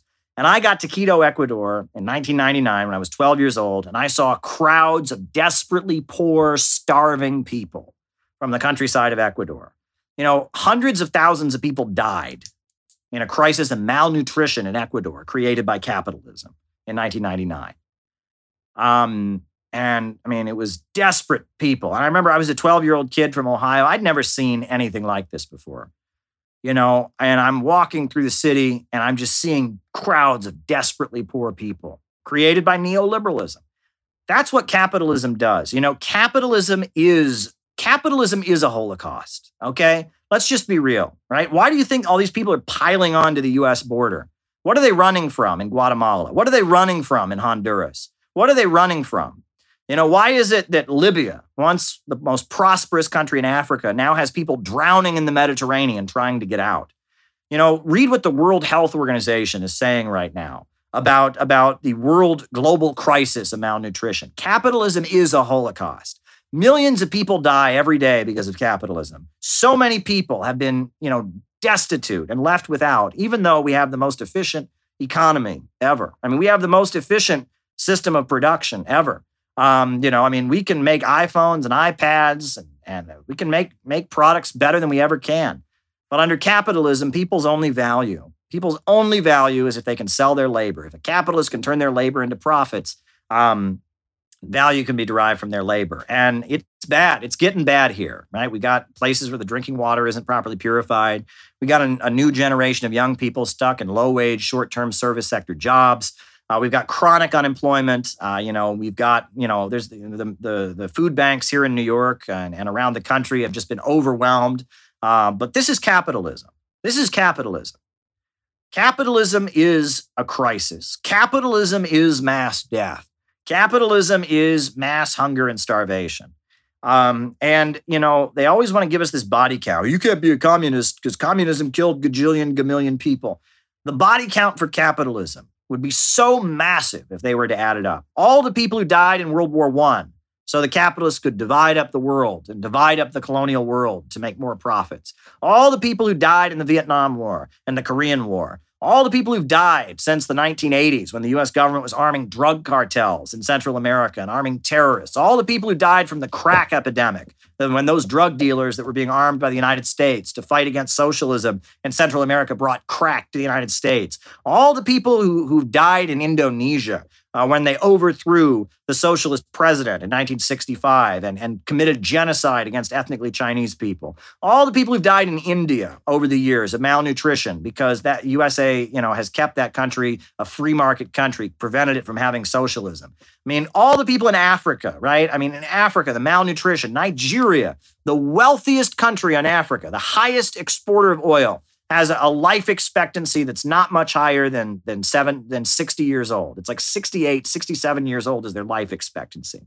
Capitalism has a body count that is so massive you can't imagine. And it's socialism that has reversed that. It is socialism that has built power plants all over Brazil. It is socialism that made China into a global superpower. It's socialism that made the Soviet Union industrialized and strong enough to defeat the Nazis. It is socialism that gave Cuba a medical system that is the envy of people all over the world. People who say that communism killed people, it's like, no, communism stopped the body counts. That's what it is. Communism stopped the daily body counts created by capitalism. And people don't understand that at all. In Venezuela, I walk through neighborhoods. The British Empire's body count is something not to be believed. Yeah, indeed. I walk through neighborhoods where, every home had been built by an interest-free loan provided by the socialist government. Before that, people lived in shacks without running water and electricity. You have no idea. People have absolutely no idea. And when these anti-communists want to give us this, Stalin killed, it's like they shouldn't be talking, right? If they're going to talk about people dying because of a system, if you applied the same logic to their system, it would be unbelievable. All right, next question. Catholic social teaching. I think the Catholic social teaching has a very important value. The Catholic Church opposes capitalism, right? It also opposes Marxism. They believe that Marxism, because it's a materialist ideology, and Marx did, he was an atheist, denied the existence of God, that they believe Marxism is contrary to Catholicism, but so is capitalism, right? They believe that capitalism and the system that puts profits over people is not, Sino-Soviet split, is not consistent with Catholic teachings. And there's a very long history of Roman Catholics who reject capitalism. There's many priests in Latin America who have stood up to capitalism. There's a whole history of the Catholic social teachings. I think there's a lecture given by Herbert Apotheker, a very famous historian who was a member of the Communist Party, about the Catholic Church and its social teachings. You can go listen to that. It's a great lecture that Herbert Apotheker gave at UCLA. I am a big fan of the Catholic social teachings. Now, I personally am a Protestant. I am Protestant. I do not accept the Vatican. I have certain beliefs that are contrary to Catholic doctrine. And that it's important that's a whole other conversation. But that said, Catholic social teachings is very important. And it's been essential. You wouldn't have socialism in Venezuela if it wasn't for the Catholic social teaching. You wouldn't have socialism in Nicaragua if it wasn't for Catholic social teaching. And in fact, the slogan of the Nicaraguan government is Christianity, socialism, and solidarity. So I have absolute admiration for all that has been achieved by the Catholic worker movement of Dorothy Day. Very important socialist in American history. So yes, I'm a big fan, despite not being a Catholic. Will I debate this person about patriotic socialism? Maybe. I don't know who you are. I've debated patriotic socialism before, but I don't know who you are. It depends. I'd have to know who you are. I'd have to know if it was worth my time. I'd have to know if you were just, somebody who's going to insult me and cuss me out, or if it would be a real, honest, good faith debate. I would consider it. I'm open to debating this person about patriotic socialism. I just don't know who you are. So, if you want to email me and talk about a possible debate, I'm open to it. I generally prefer to debate people. I want to debate people. Occasionally, there will be somebody who wants to debate me. I just don't think it's worth the time, right? But generally, I'm pro-debate. I like debating people. So there you go. Next question. What do I think of Lyndon LaRouche? Well, I know the LaRouche people. They're good people. We don't agree on some things. I think that climate change is absolutely a reality. They maintain that climate change is a fiction.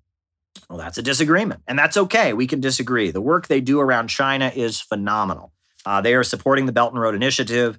They are demanding that the USA unfreeze Afghanistan's money to prevent the humanitarian crisis in Afghanistan. Excellent work. I respect a lot of the work they've done over the years, but there are disagreements. There are disagreements between us, and that's the thing. We can disagree, folks. We can disagree, right? I said that I would be happy to work with folks who oppose abortion and gay marriage. We don't agree on that. I support gay marriage. I support abortion, but we can disagree. The LaRouche people, they're good people. They're dedicated. They're hardworking. And a lot of what they say, a lot of their concepts, on the surface level, they seem crazy, but the more you dig into them, there's actually a sophisticated argument for what they're saying.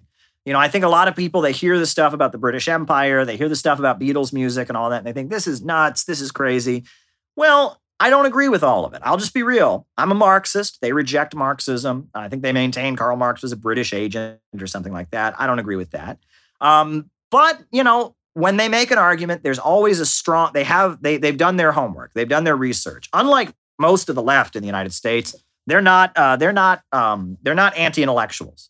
They are people, trust me, they are studying every day. They're studying Albert Einstein. They take things seriously. I was in this communist group for years that had this anti-intellectual bent.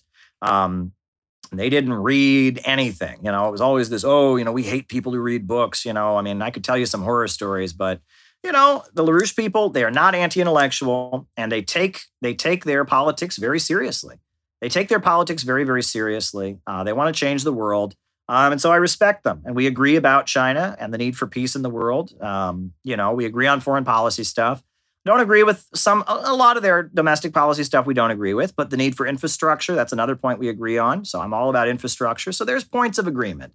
There's points of agreement, there's points of disagreement. But I'm not a member of their organization. I actually did a stream. I'm good friends with Daniel, who's one of their people. And I said, Daniel, am I now or have I ever been a member of your organization? And he said, no, because I'm not. I've never been part of their organization. And I said, am I involved in a secret conspiracy with you to take over the Communist Party? And he said, no, I'm not. No, I know them. I read their publications. I don't agree with everything they say. But some things they say I do agree with. And that's how you should do it, right? I always say with all of these thinkers, not just with them, but with Marx, with Lenin, with Stalin, with Enver Hoxha, with Trotsky, we should study all of them, but blindly follow none of them. And that's my approach. The approach should be, how do we save the United States from capitalism? That should be the answer. Blindly follow none of them. Find solutions that work. Don't be a blind ideologue. Don't be an apologist, right? I love Malcolm X, but I disagree with him on some points, right? I love Dr. Martin Luther King Jr., but I disagree with him on some points. Dr. Martin Luther King Jr. was a big supporter of Israel. I'm not, so we disagree, but I still think Dr. Martin Luther King Jr. made some amazing contributions. In fact, there's a whole section of quotations from Dr. Martin Luther King in our new book, Jesus is a Socialist. So you can disagree with people, right? And that's the thing. Some of the things LaRouche said, I just don't agree with. I'll just be honest, I don't agree with. Some of the things he said, I do agree with. And the same with various important thinkers throughout the world. So that's what I think about that. I respect the LaRouche people. A lot of them are my friends. But every so often, I just have to say, guys, I'm not with you on this. And they know that. And they respect that because they're serious. If you're serious, and this is beyond the whole conversation we just had, if you're serious, you will find out how to cooperate with people, right? And that's why you can tell that all these communist groups that are attacking me right now are not serious, right? If I was a serious communist group, and I was thinking about actually moving the country towards socialism, there was some guy on YouTube who's got well over 200 people watching him live, thousands of people listen to his streams, thousands of people buy his books, and he wants to work with you. I would say, okay, I would sit down with him and I would find where we agreed and find a way to cooperate. But that's not what they do. That's not what any of them do. Not the RCP, not the ISO, not the XYZ or the QWH. That's not what they do. Oh, no. They immediately see me as a competitor. No, don't listen to Caleb. Listen to us. Oh, he's wrong. He's wrong on this point. Oh, he's fascist. And that's how you can tell they're not serious. They don't really want to get anything done. A lot of these communist groups, I'll just be real, it's somebody's ego trip. It's somebody having an ego trip, all right? It's one or two, and it's always a boomer, right? You'd think there'd be Gen X ones by now, right? It'd be a new generation. There'd be some Gen Xer who was protesting during the AIDS crisis, and he'd have a personality cult. But it never is. It's always a boomer. Always a boomer, almost always a boomer. And, the group is their little ego trip, right? And it's their place to feel special. They're the one true socialist. All the others are the fakes. And they have their newspaper and they write their books and everyone should listen to them. And it's sad. It's really sad. It's really sad. And I've been largely disappointed by the socialist movement. I have been very disappointed by the socialist movement. But that's okay, right? We're in a new period, right? But trust me, if any of these communist groups were going to take over and come to power, They would have like at least grown a little bit in the last decade. Okay. I'm just being real with you. Out of the movement to the masses. Out of the movement to the masses. All right. Social chauvinism. How does it apply to the left? Well, social chauvinism is a concept that Vladimir Lenin talks about excessively. Vladimir Lenin, in his writings, if you read Lenin's essay, Imperialism and the Split in Socialism, he talks about the socialists who supported World War I. And he talks about how they sold out the working class and sent them to die for capitalist profits in the war. He talks about the social patriots and how there was a section of the socialist movement that was bought off by the imperialists and supported war. That has nothing to do with saying you love your country and overthrowing capitalism will make a better country, right? So, social chauvinism is supporting imperialism. It's the whore of Babylon. It's what I was yelling about earlier, right? Who preach socialism but practice fascism to preserve capitalism for the bosses. That's what social chauvinism is. And it's a big problem. And Lenin exposed it better than anybody in his essay, Imperialism and the Split in Socialism. It's a 10-page essay that Lenin wrote. Go read Imperialism and the Split in Socialism. He talks about the roots of social chauvinism. There you go. Next question. Jay Sakai is an intelligence asset. I can't tell you that. I have never met Jay Sakai. Nobody knows who Jay Sakai is. Who is Jay Sakai? No one knows. He's just a guy who wrote this book called Settlers that says we can't have a mass socialist movement in the United States because all white people are inherently reactionary. And the socialist movement in the United States is racist because it wanted to raise people's living standards, and it smears William Z. Foster and lies about what he said about the Great Steel Strike, and takes I don't know. You're asking me, is Jay Sakai an intelligence asset? How would I know that? Nobody knows that. Nobody knows who Jay Sakai is. Settlers, the Mythology of the White Proletariat, this book that says it's hopeless, we can never have a socialist movement, and that you should go be a woke foot soldier for the biggest bourgeoisie in their battle to demolish the domestic economy of the United States so that the USA can be demolished into the global open financial system of imperialism. This book that gets waved around that says you're not allowed to be a fighter for the working class because it's racist, and it uses Marxist language to try and make that case. No one has any clue where it came from. There's a couple radio interviews. There's this photograph. No one has any clue who Jay Sakai is. So I don't know who he is. You don't know who he is. However, I do know that if I was the CIA, if I was the FBI, and I was worried about, the working people of the United States rising up and becoming anti-imperialist and building a working class movement to oppose imperialism, I would love that book. That book's the best thing, it's great, right? Convince people who are already slightly alienated, right? Which if you're a socialist in the United States, you're going to be alienated from society. Convince people that are already slightly alienated that there's no hope and that they need to help the ruling class impoverish the white working class of the United States. It sounds a lot like, and also I will say, one of the biggest promoters of this settlers line, right? The idea that white Americans are all settlers. They're not really workers. One of the biggest promoters of it is Ward Churchill, the Native American scholar Ward Churchill. I don't know if you realize it, but Ward Churchill has been a CIA operative for a long time. He's launched his career working with Russell Means, the leader of the American Indian movement, to engage in violent revolution against the Nicaraguan government, to help work with the CIA to fight the socialists of Nicaragua. And not only did Ward Churchill go to Nicaragua with Russell Means to engage in destabilization efforts against the socialist government of Nicaragua, he went further than that. And Ward Churchill wrote essays for academic journals explaining why it was okay to align with U.S. imperialism in Nicaragua. Ward Churchill did that. Ward Churchill glows like a light bulb, okay? He was pro-CIA in the Nicaraguan Contra War. He associated with Russell Means. He went to Nicaragua and made propaganda against the Sandinistas. Ward Churchill glows like a light bulb, and Ward Churchill runs this line he has the settlers line. He claims to be an anarchist. He doesn't call himself a Maoist, but he runs the settlers line. So it's just something to think about, but there you go. All right. What was the main difference between the Bolsheviks and the Mensheviks? Well, the Mensheviks were a party of the old type. They did not believe in forming a democratic centralist organization. Lenin reorganized the party of a new type of political organization that would function more like a disciplined organization of people who gave the whole of their lives. whereas the Mensheviks were more of a loose social democratic association. In 1903, there was a meeting in London. Vladimir Lenin pitched the idea of a party of a new type to the people at the meeting. The majority of the people at the meeting accepted it. They were the Bolsheviks, the majority group. And the minority of the people at the meeting didn't accept it. They were the Mensheviks. The Mensheviks were more of a reformist party. The Bolsheviks were more of a revolutionary party. The Bolsheviks had a highly disciplined and centralized organization, whereas the Mensheviks had a loose association of people who agreed with a variety of principles. That was the main difference. Now, eventually, Lenin developed his theory of imperialism. Lenin got to the point that he supported nationalism among the oppressed. He supported the right of oppressed nationalities to fight on the basis of their nationality. Leninism developed its theory of the state and the need to form a new state. So, Bolshevism eventually developed into a whole new form of Marxism. Menshevism was very much the politics of the Second International. It was the politics of the British Labour Party. It was the politics of the French Socialist Party, etc. All righty.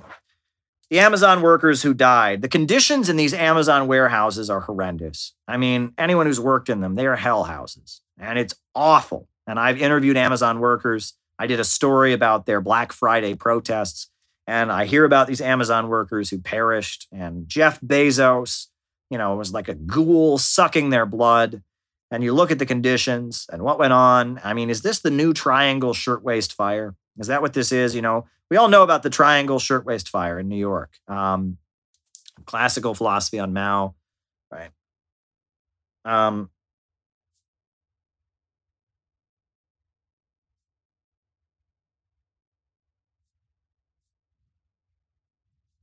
We know about it. We know about it, and the conditions at the Amazon workhouses. I mean, it's horrendous. Jeff Bezos is the Henry Ford of our time. He really is. He is that ruthless capitalist who hates unions, who socially engineers his workers, and has way too much power in the government. And yeah, I mean, it's horrendous what happened. I don't know what to say about it. I don't know what to. You can talk about the conditions. You can talk about the union struggle, how it's a global union struggle. Workers from Bangladesh, workers from London, workers from here, from Georgia, from elsewhere.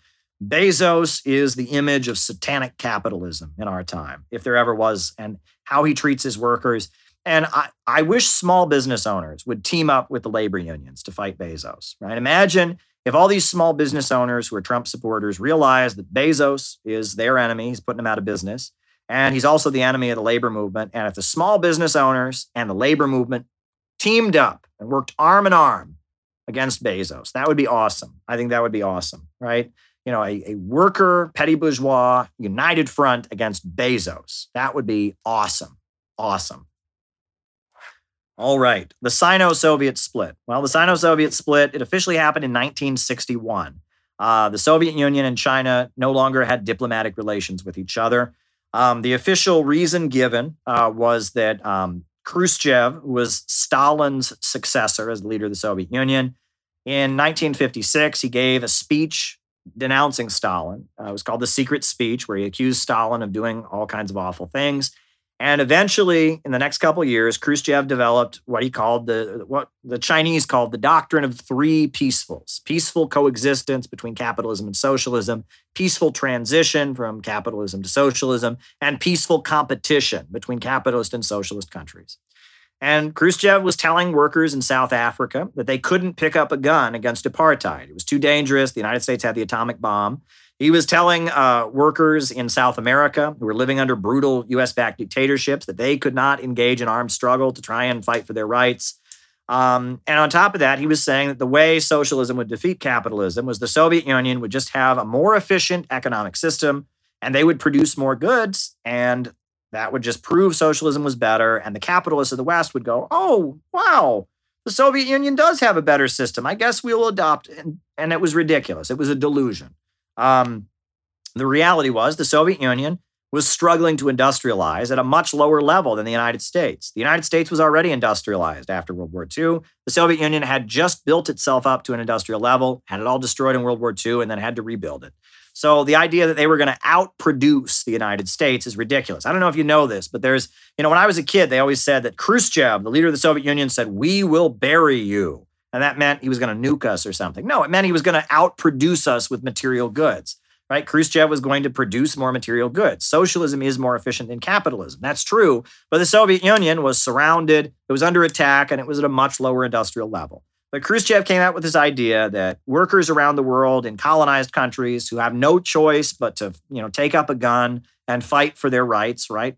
Communists generally prefer a peaceful transition, but in, military dictatorships and developing countries, it's not always possible. Khrushchev told all the revolutionary movements of the third world they had to stop fighting. He said that the way socialism will defeat capitalism is through peaceful competition, meaning they'll just make better goods. And on top of that, for a long time, the United States and Western imperialism will exist. And for a long time, the socialist countries will exist, and they'll just exist alongside each other, and they won't bother each other. Well, that was bullshit, right? The United States was not just going to let the Soviet Union and socialist countries exist. Peaceful competition was not going to be the road toward, moving towards socialism. And on top of that, people around the world, colonized people, have the right to fight for their independence. So it was just wrong in all kinds of ways. Mao Zedong was not going to accept it. Mao was just not going to accept it. And on top of that, in Mao's own party, there was a disagreement. There were the followers of Liu Shaoqi, and the followers of Liu Shaoqi didn't want China to go all the way to socialism. China did not maintain it was a socialist country up until the 1960s. Right? Originally, China maintained it was what he called a people's democracy. It was a people's democracy, meaning it was a country where a coalition of anti-imperialist and anti-fascist parties were in power. That's why it's the People's Republic of China. It was a people's democracy, right? And Liu Shaoqi said that China was too poor to have socialism. And Mao said, no, China can have socialism. There was a fight in the party. The Soviet Union was supporting Liu Shaoqi. The Soviet Union said China's too poor to have socialism. Mao said, no, we can have socialism, and we can use socialism to make China wealthier. And so there was a fight in the Chinese Communist Party, and the Soviets were moving against Mao and supporting Liu Shaoqi. And on top of that, Mao believed in third world revolution, and the Soviet Union didn't. And so as a result, they cut ties with each other. At first, China tried to be more revolutionary than the Soviet Union, right? But then, starting in about 1969, after the fall of Lin Biao, you had the rise of the Gang of Four. And the Gang of Four, they started arguing that the Soviet Union was the main danger to the people of the world. And so 1969 was like the first big turning point. Angola, China was aligning with the U.S. imperialists in Angola against the MPLA. Later, you had China supporting Pinochet when Pinochet came to power in Chile. And, you had China supporting the Shah of Iran. And in the name of opposing the Soviet Union, China started pivoting toward aligning with the United States. And that was bad. They shouldn't have done that, I don't think. I don't think that was the correct thing to do. But they didn't really have a choice because the Soviet Union had cut them off. And China was a very poor country and it was trying to develop. And if the Soviets weren't going to invest in them, they had to get the Americans to invest in them. So starting with Deng Xiaoping, 1978, the reform and opening up, they were able to get U.S. investment into China. So that was the Sino-Soviet split. And, look, there was truth on both sides, okay? There was truth on both sides. Ultimately, China was right at the beginning. The Soviet Union and Khrushchev's peaceful, three peacefuls theory was bullshit. China was right to be firm in their anti-imperialism. However, starting in the late 60s with the Gang of Four, China started using anti-Sovietism to justify collaboration with the imperialists, and that I don't agree with. So there you go. Generally, I take the Sam Marcy position on the Sino-Soviet split, which is, initially siding with China, but not believing the Soviets became a new empire. That said, I think Sam Marcy, the founder of the Workers' World Party, was dead wrong in his support for the Gang of Four. Sam Marcy supported the Gang of Four. He mourned the fall of the Gang of Four in 1976, and that was wrong. The Gang of Four were murderers. The Cultural Revolution was a disaster. Anyone who lived during the Cultural Revolution, it was a nightmare. And ending the Cultural Revolution was a great thing. So Sam Marcy, his international understanding of the Sino-Soviet split was correct, but his assessment of what was going on in China was delusional. And that's why Sam Marcy was a Trotskyist, right? Sam Marcy thought that Trotsky was correct. And, the Cultural Revolution in China was very Trotskyist. And, that was a mistake. But that's a whole other thing. But if you want to learn the history of the Sino-Soviet split, there's a very good essay. There's a very good essay by Vince Copeland. You can find it on the internet. It's on the Marxist Internet Archive. Vince Copeland, he wrote an essay, A History of Sino-Soviet Relations, where he talks about how initially China supported the secret speech against Khrushchev. And it's not as simple. Maoists, people that are just kind of Cultural Revolution fans that love Mao, they don't understand the Sino-Soviet split. It was much more complicated than people make it out to be, right? People who just want to be Khrushchev good or Khrushchev bad, Stalin good, Mao good, Deng Xiaoping, they don't understand it, right? And the Sino-Soviet split, China-Soviet relations during the Cold War, there were many twists and turns and developments, okay? And that's a very important thing to understand, that, that China was trying to develop. There was not a single steel mill in China before the communists. And they built the steel mills of China. They built the power plants of China. They raised people out of poverty, but they struggled. And, there were setbacks along the way. But since the Chinese Communist Party came to power in 1949, China has been getting wealthier and wealthier and wealthier, right? I don't know how anyone in their right mind can say communism doesn't work. What was China like before the communists came in? Oh, what is China like now? So how does communism not work? When people say, oh, the Soviet Union, communism doesn't work. What was China like before? What was the Soviet Union like before the communists? What was Russia like before the communists? What is Russia like now? Who built the power plants of Russia? Who wiped out illiteracy in Russia? Who built the world's largest electrical power plants, the world's largest steel mills? Who created the vast Russian oil production apparatus? I don't know how these people can say this. You go to Russia, look at all the stuff that communism built in Russia. It's unbelievable. Look at how much Stalin is still loved in Russia for his achievements defeating the Nazis. Who invented space travel? Who launched Sputnik into outer space? I don't get how anyone can say communism doesn't work. You can say communism in the 20th century had problems. That's true. You can say that communism has violated human rights. That's true. You can say there have been times where economic mismanagement, like, for example, during the the Great Leap Forward, or during the famine in Ukraine in the 1930s, where mismanagement of the economy caused problems. You can say that. But if you say communism never worked anywhere, you are just wrong. You are just wrong. And this is why I have no patience for Trotskyites. Because my whole life, it has been beaten into my head. Communism never worked anywhere. Communism never worked anywhere. And there are so many dumb socialists in the United States that are convinced that they can just go, oh, that's true, but I've invented this new type of socialism in my head, so it'll work. You sound like an idiot if you say that. That is not a working class argument. That's some petty bourgeois middle class. I have my own ideas. I have my own idea. That is the worst. That is the worst, thing. And working class people don't want to hear that. When working class people hear that communism failed everywhere it's ever been tried, they think communism sucks. Well, communism didn't fail everywhere it's ever been tried. That's not true. Communism made Russia and China into superpowers. Communism invented space travel. Communism industrialized two great countries. Communism made Libya, at one time, the richest country in Africa. So people who say communism didn't work, they're talking about just complete and utter fiction. And if we can't stand up to that, if we can't get up and say that's wrong, if we can't challenge these lies, we don't have anything to stand on. Right? If you want to be at your university and you want to go write an essay for Jacobin about how you have the true socialism, and all the socialism that ever happened is just a bunch of fake stuff, and that's all great. And you and your Jacobin friends can go wank about Trotskyism or anarcho-syndicalism or whatever. But in real working class politics, communism, if it didn't work anywhere, we don't have a leg to stand on. Well, communism did work. It did work. It had problems. It needed to adjust. The Soviet Union fell because they weren't able to adjust and change. But communism clearly worked. It clearly had big achievements, and they have lied to you. They have lied to you and told you it didn't. And if we can't challenge that lie, we've got nothing. We got nothing, right? And I really wish that all these people who want to be like, oh, that's true. Yeah, communism never achieved anything, but I wish they would just shut up. They're the worst enemies of socialism. They don't help socialism anyway. in any way. So there you go. That's what needed to be said. All right. Next super chat question. Classical Chinese philosophy and Mao. Well, Mao was heavily influenced by Confucius, who's the father of Chinese civilization. And he talks about it in the City Builders, We Are City Builders manual, the CPI educational manual.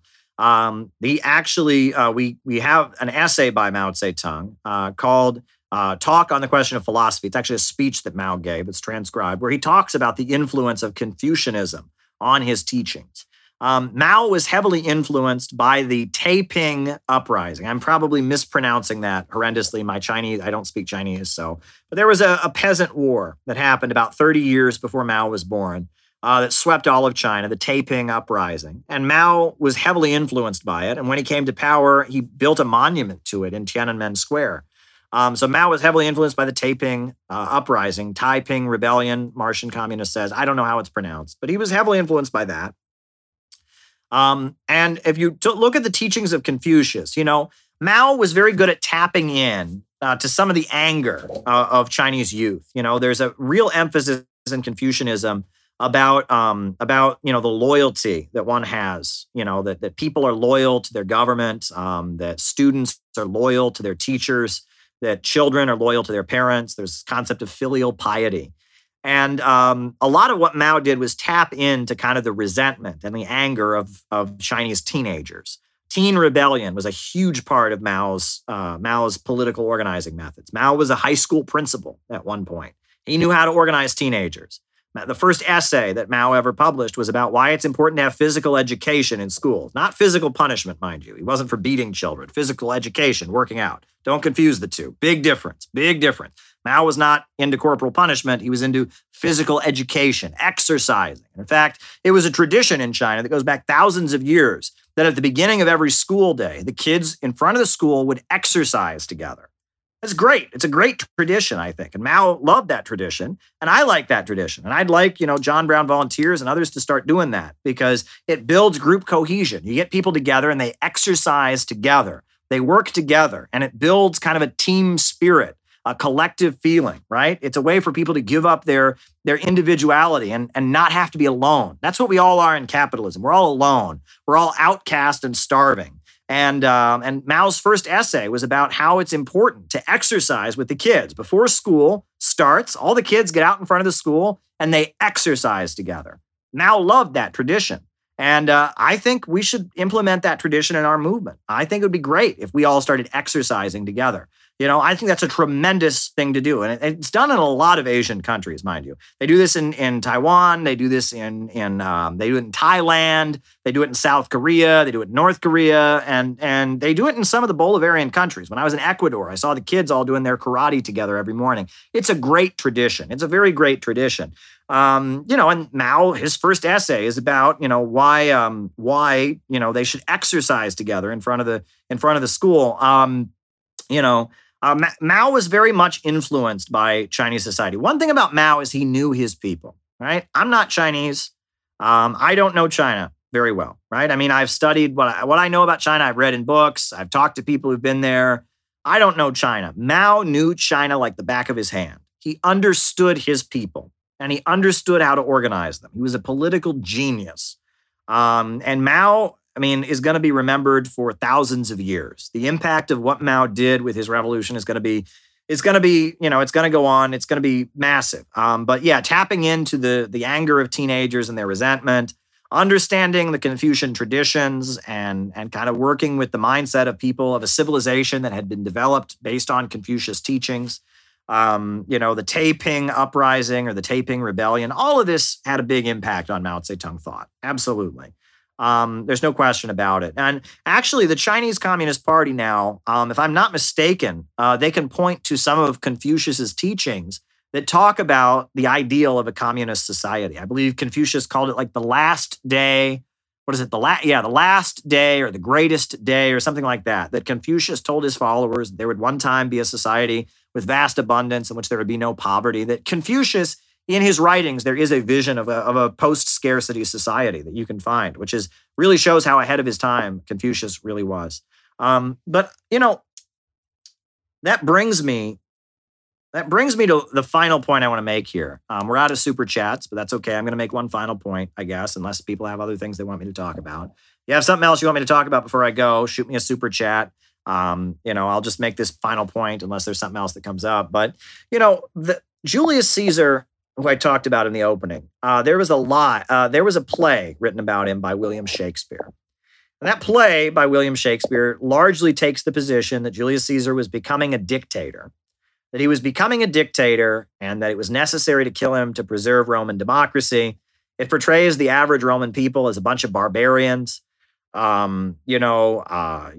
vulgar mob of people who are out of control. And, the play is written from the perspective of the Roman elite, and they don't like Julius Caesar.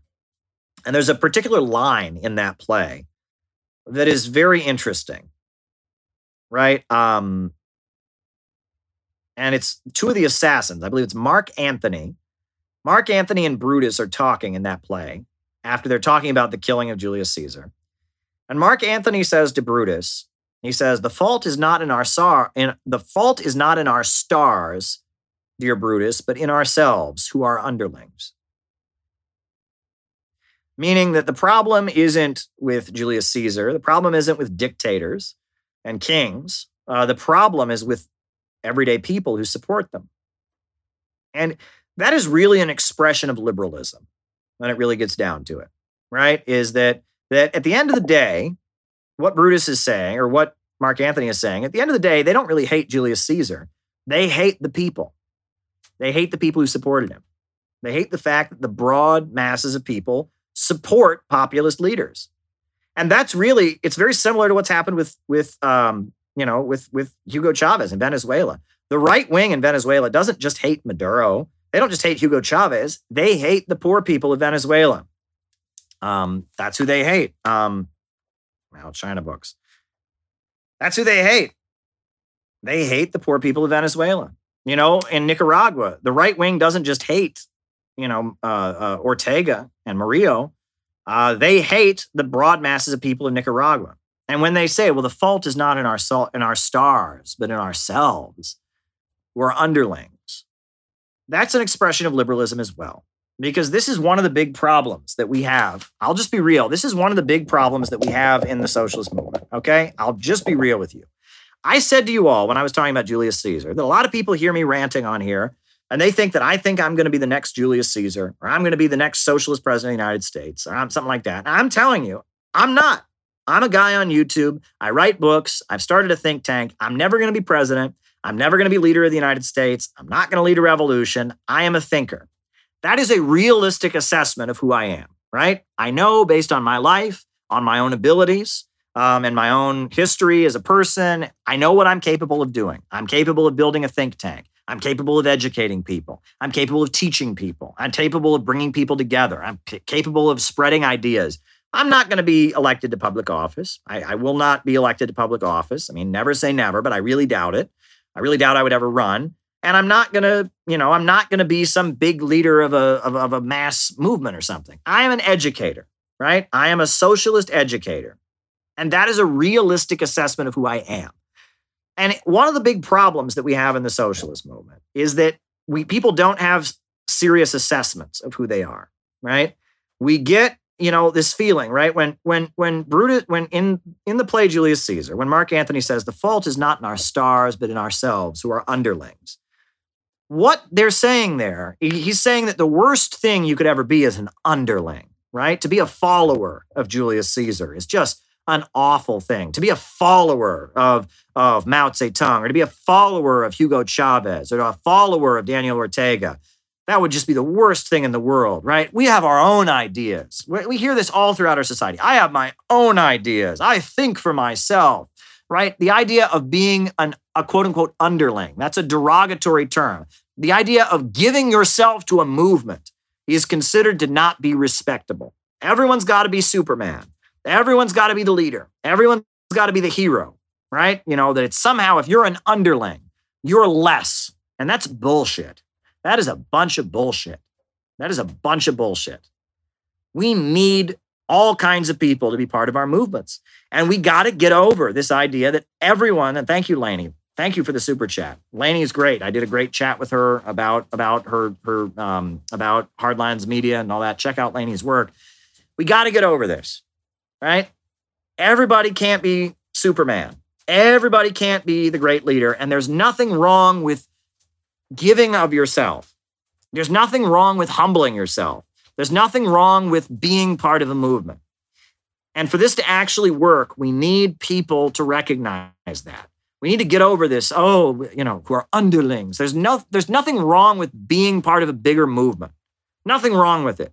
You're not less of a person if you're part of a movement. You're not less of a human being if you admit, I really like the teachings of Marx and Lenin. I really like the mass movement of Bernie. You're not lessening yourself. If you say, I want to be part of a bigger movement and a bigger idea, you're not doing that. In fact, you're proving that you're mature. You're proving that you're serious, right?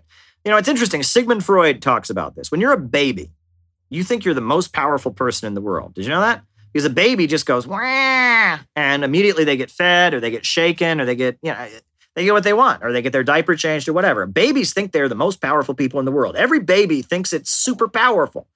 But as you grow up, you start to realize, I am not powerful. I am not powerful. And part of becoming mature is coming to terms with how not powerful you are. That's part of growing up, is you realize, I'm not Superman. I can't fly. I am not, the greatest genius that ever existed. I am not capable of running faster than an Olympic gold medalist. You come to terms with your own strength. It's not that you think less of yourself. It's not that you underestimate yourself, but you also don't overestimate yourself. You come to recognize your own limitations. You recognize what you are capable of and what you are not capable of. You have an accurate assessment of who you are. And I just told you my assessment of who I am.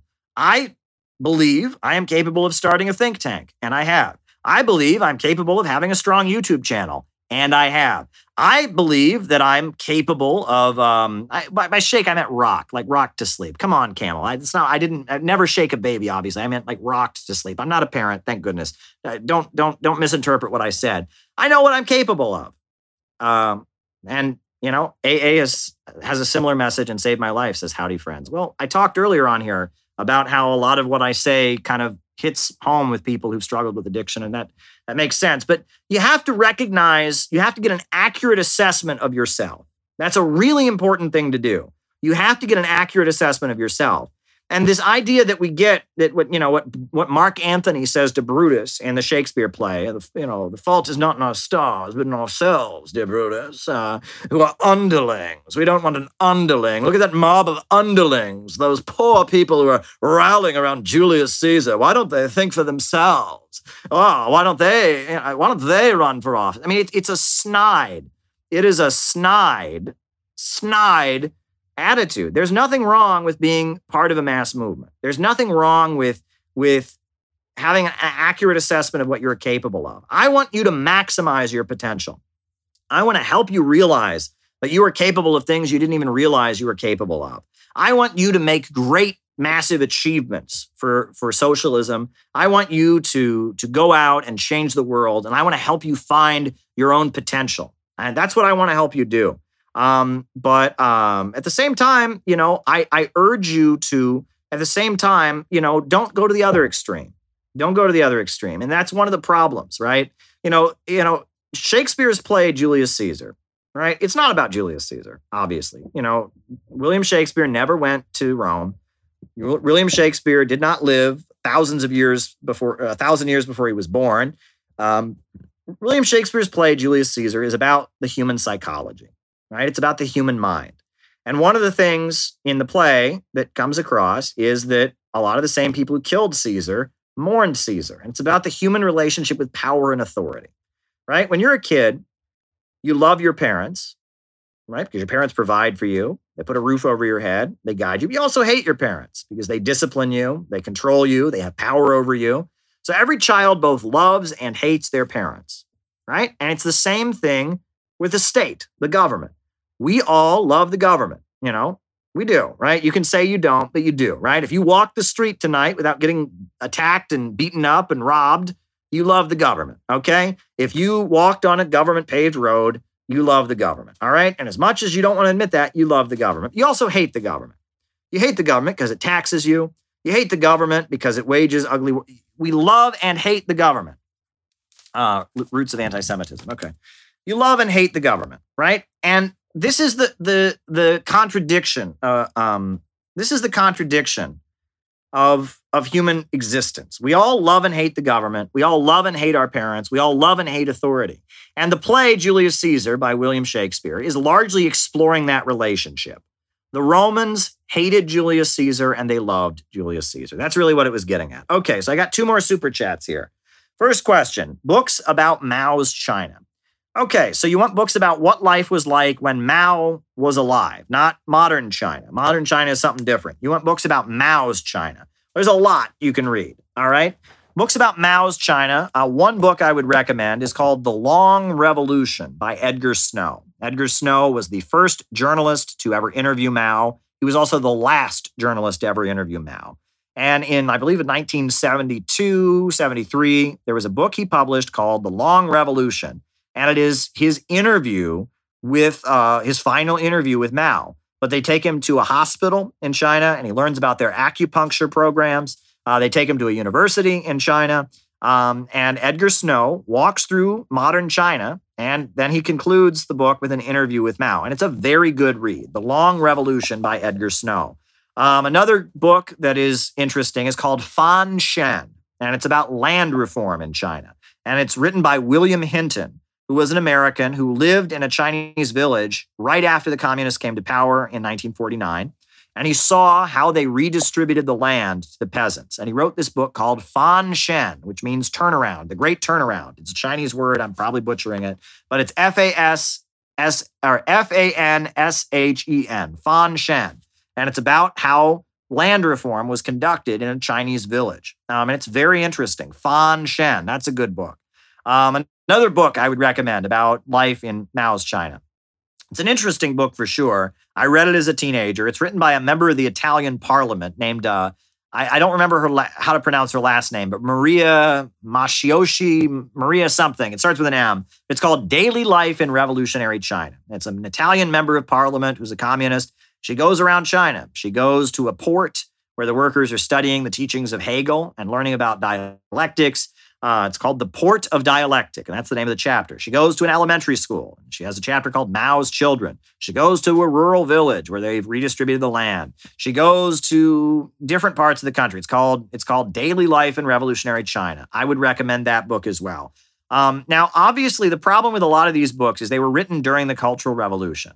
So they kind of gloss over the problems of the Cultural Revolution. That's a problem, obviously, right? So if you want to learn how China has changed since then, I recommend, When China Rules the World by Martin Jakes. That's a very good book. There's a number of other books, but there's a very good book on China's medical system. It's called Away with All Pests. And it's an American doctor, or I think it's a Canadian doctor, that goes to China and he studies their socialist medical system. That's very fascinating. There's a great writer named Agnes Smedley.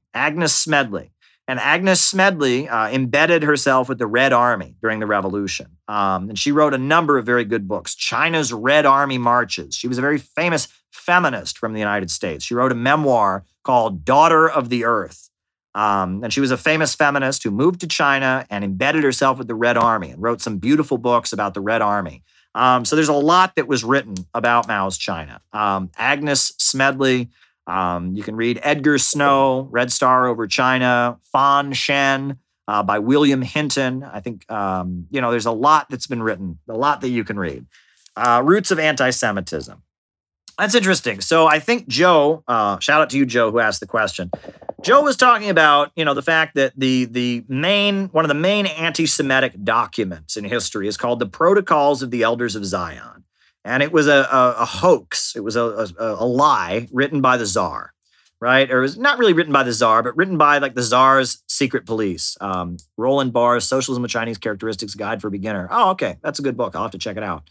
The Tsar's secret police or whatever, they wrote this fake book called The Protocols of the Elders of Zion. And it was an anti-Semitic tract that said there was a secret conspiracy by Jews, and it's awful. And you read it, the book is a defense of feudalism, basically. It says like step one of the Jewish conspiracy is to give everyone the right to vote. You read it and you want to say to people, so should people not be voting? Like, I mean, it's an anti-Semitic tract, but anti-Semitism, I believe it was August Bebel, who was a famous German socialist. He said, anti-Semitism is socialism for fools, right? People that aren't smart enough to understand that capitalism is a system based on profits, that, the people who can't comprehend that, they have this kind of caveman attitude. There's a group of people, and they're from another race. They got all money. My race don't have money. I want my race to get together and beat down their race. Yeah, rah, rah. Right? It's stupid bigotry, tribal thinking. Me race not have as much money as other race. Me race get together and kill other race. Then me race have money. Yes, anti-Semitism is idiotic. It is dumb thinking, right? And if you read any of these anti-Semitic tracts, they all get down to anti-communism, right? Communism invented by Jew. It's idiotic, primitive thinking, right? And that said, if you want to get really into the roots of anti-Semitism, it comes from the fact that in feudalism, most people don't ever have money, right? Money in feudalism, your typical peasant never touches any money, right? In feudalism, the peasant works the land. He never has any money. The noble, he gets the fruits of being the landowner. He never has any money. The soldiers, they don't have any money. They're just taken care of by the king. But if you're going to have international trade in a feudal society, if you're going to have, shipping, right? If there's going to be silk imported, you need somebody who handles money. And so in feudalism, just like you had a blacksmith who handled the metal, you had a bricklayer, a mason who laid the bricks. In feudalism, there was a special type of person who handled money. And because the Christian teaching did not allow lending money at interest, because Jews were not Christians, Jews were the ones who were allowed to handle money in a feudal society. And it was part of feudalism, right? It was like a division of labor, but there was one ethnic group that, because they were not Christian, but because they're in the Bible and stuff, they were allowed to not be Christian. They were assigned under feudalism the task of handling money. But then when the economy would get bad, the king would go, hey, the problem is this, and blame it on them. And then the people, the peasants and the people of the country would get together and go and kill the people who handle the money because it must be their fault because the economy is falling apart, right? And that's anti-Semitism. Anti-Semitism was a built-in feature of feudalism. In feudalism, you have to have somebody handle the money. Everyone can't handle the money. But when the economy goes wrong, you blame them. You blame the economy going wrong on them. And that's why the Nazis were so into anti-Semitism. The Nazis were trying to restore feudalism. They had the feudal mindset, right? Hitler wanted to build the Reich, right? And they were into Nazi swords and castles and all of this. And so part of their nostalgia for feudalism was anti-Semitism, right? And that anti-Semitism was a built-in feature of feudal society. And if you go throughout medieval Europe, for hundreds of years, in place after place, there's horrendous massacres of Jewish people. Why? It's because the economy went bad and they had to blame it on somebody. You had to scapegoat somebody. So they blamed it on the Jews. And then the Jews would all get, killed, and they would burn the neighborhood the Jews live in and kill a bunch of Jewish people. And that was how they dealt with the rage that people felt when the economy was being bad. And anti-Semitism was a part of feudal Europe. But as feudalism broke apart, you had the emergence of, capitalism. And you can read, there was a change. And anti-Semitism was how a lot of the folks that were critical of capitalism but wanted to restore feudalism, it's how they understood the problems of capitalism, right? If you're an advocate of feudalism, you can't think the problem is the workers are oppressed and we need a workers' revolution. You can't think that. So you have to think, capitalism means the Jews have taken over, right? That's kind of what the anti-Semitic, vibe from fascists largely was. It was a desire to restore feudalism and an understanding of the emergence of capitalism as blaming it on the Jews. So that's anti-Semitism, and it's a problem. And anti-Semitism has no place in our movements. No form of ethnic bigotry should ever have a place in our movements. I'll just be real about that, right?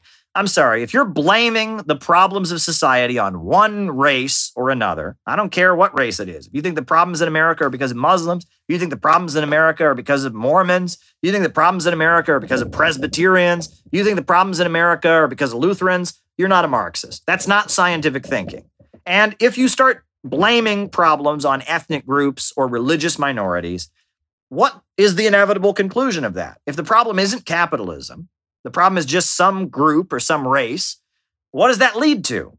That leads to people going out and killing or murdering or persecuting that group or race in order to try and make things better. And so we got to fight against that. Any bigotry, right? Whether it's anti-immigrant bigotry, that's a big problem in our society now. They want to say all the problems are because of the immigrants. They took our jobs, People want to, say Muslims are all terrorists. Muslims are all terrorists and they have their foreign religion. Whatever it is, any kind of bigotry is not Marxism. Period, right? If you're pushing ethnic bigotry of any kind, that's not Marxism. If you're blaming the problems of society on an ethnic group or on a religious minority, you're not a Marxist, period. Now, I know there's going to be a million things I just said that will be taken out of context to prove that I'm anti-Semitic. I'm sure there's somebody watching this right now, one of my haters, and there's probably a million things I just said that they're going to cram into one sentence and say that I'm a vile anti-Semite.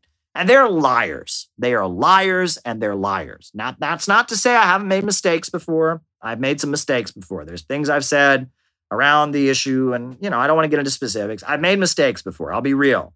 I don't believe in ethnic bigotry of any kind, period.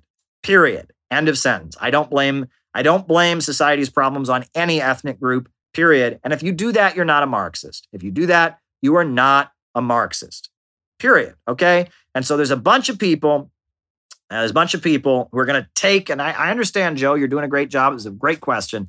There's a bunch of people, I'm sure, that once this is over, they're going to have a clip of me doing my voice. I'm going to go, the problem is and they're going to think that I really say that, and they're going to use this to prove. They will use anything against me, folks. Somebody was on social media the other day saying that I support the Confederacy. Someone was on social media the other day saying that I support Ayn Rand. They will say anything. They are out to destroy me, and it has nothing to do with anything I've ever done. It's except the fact that I'm anti-imperialist.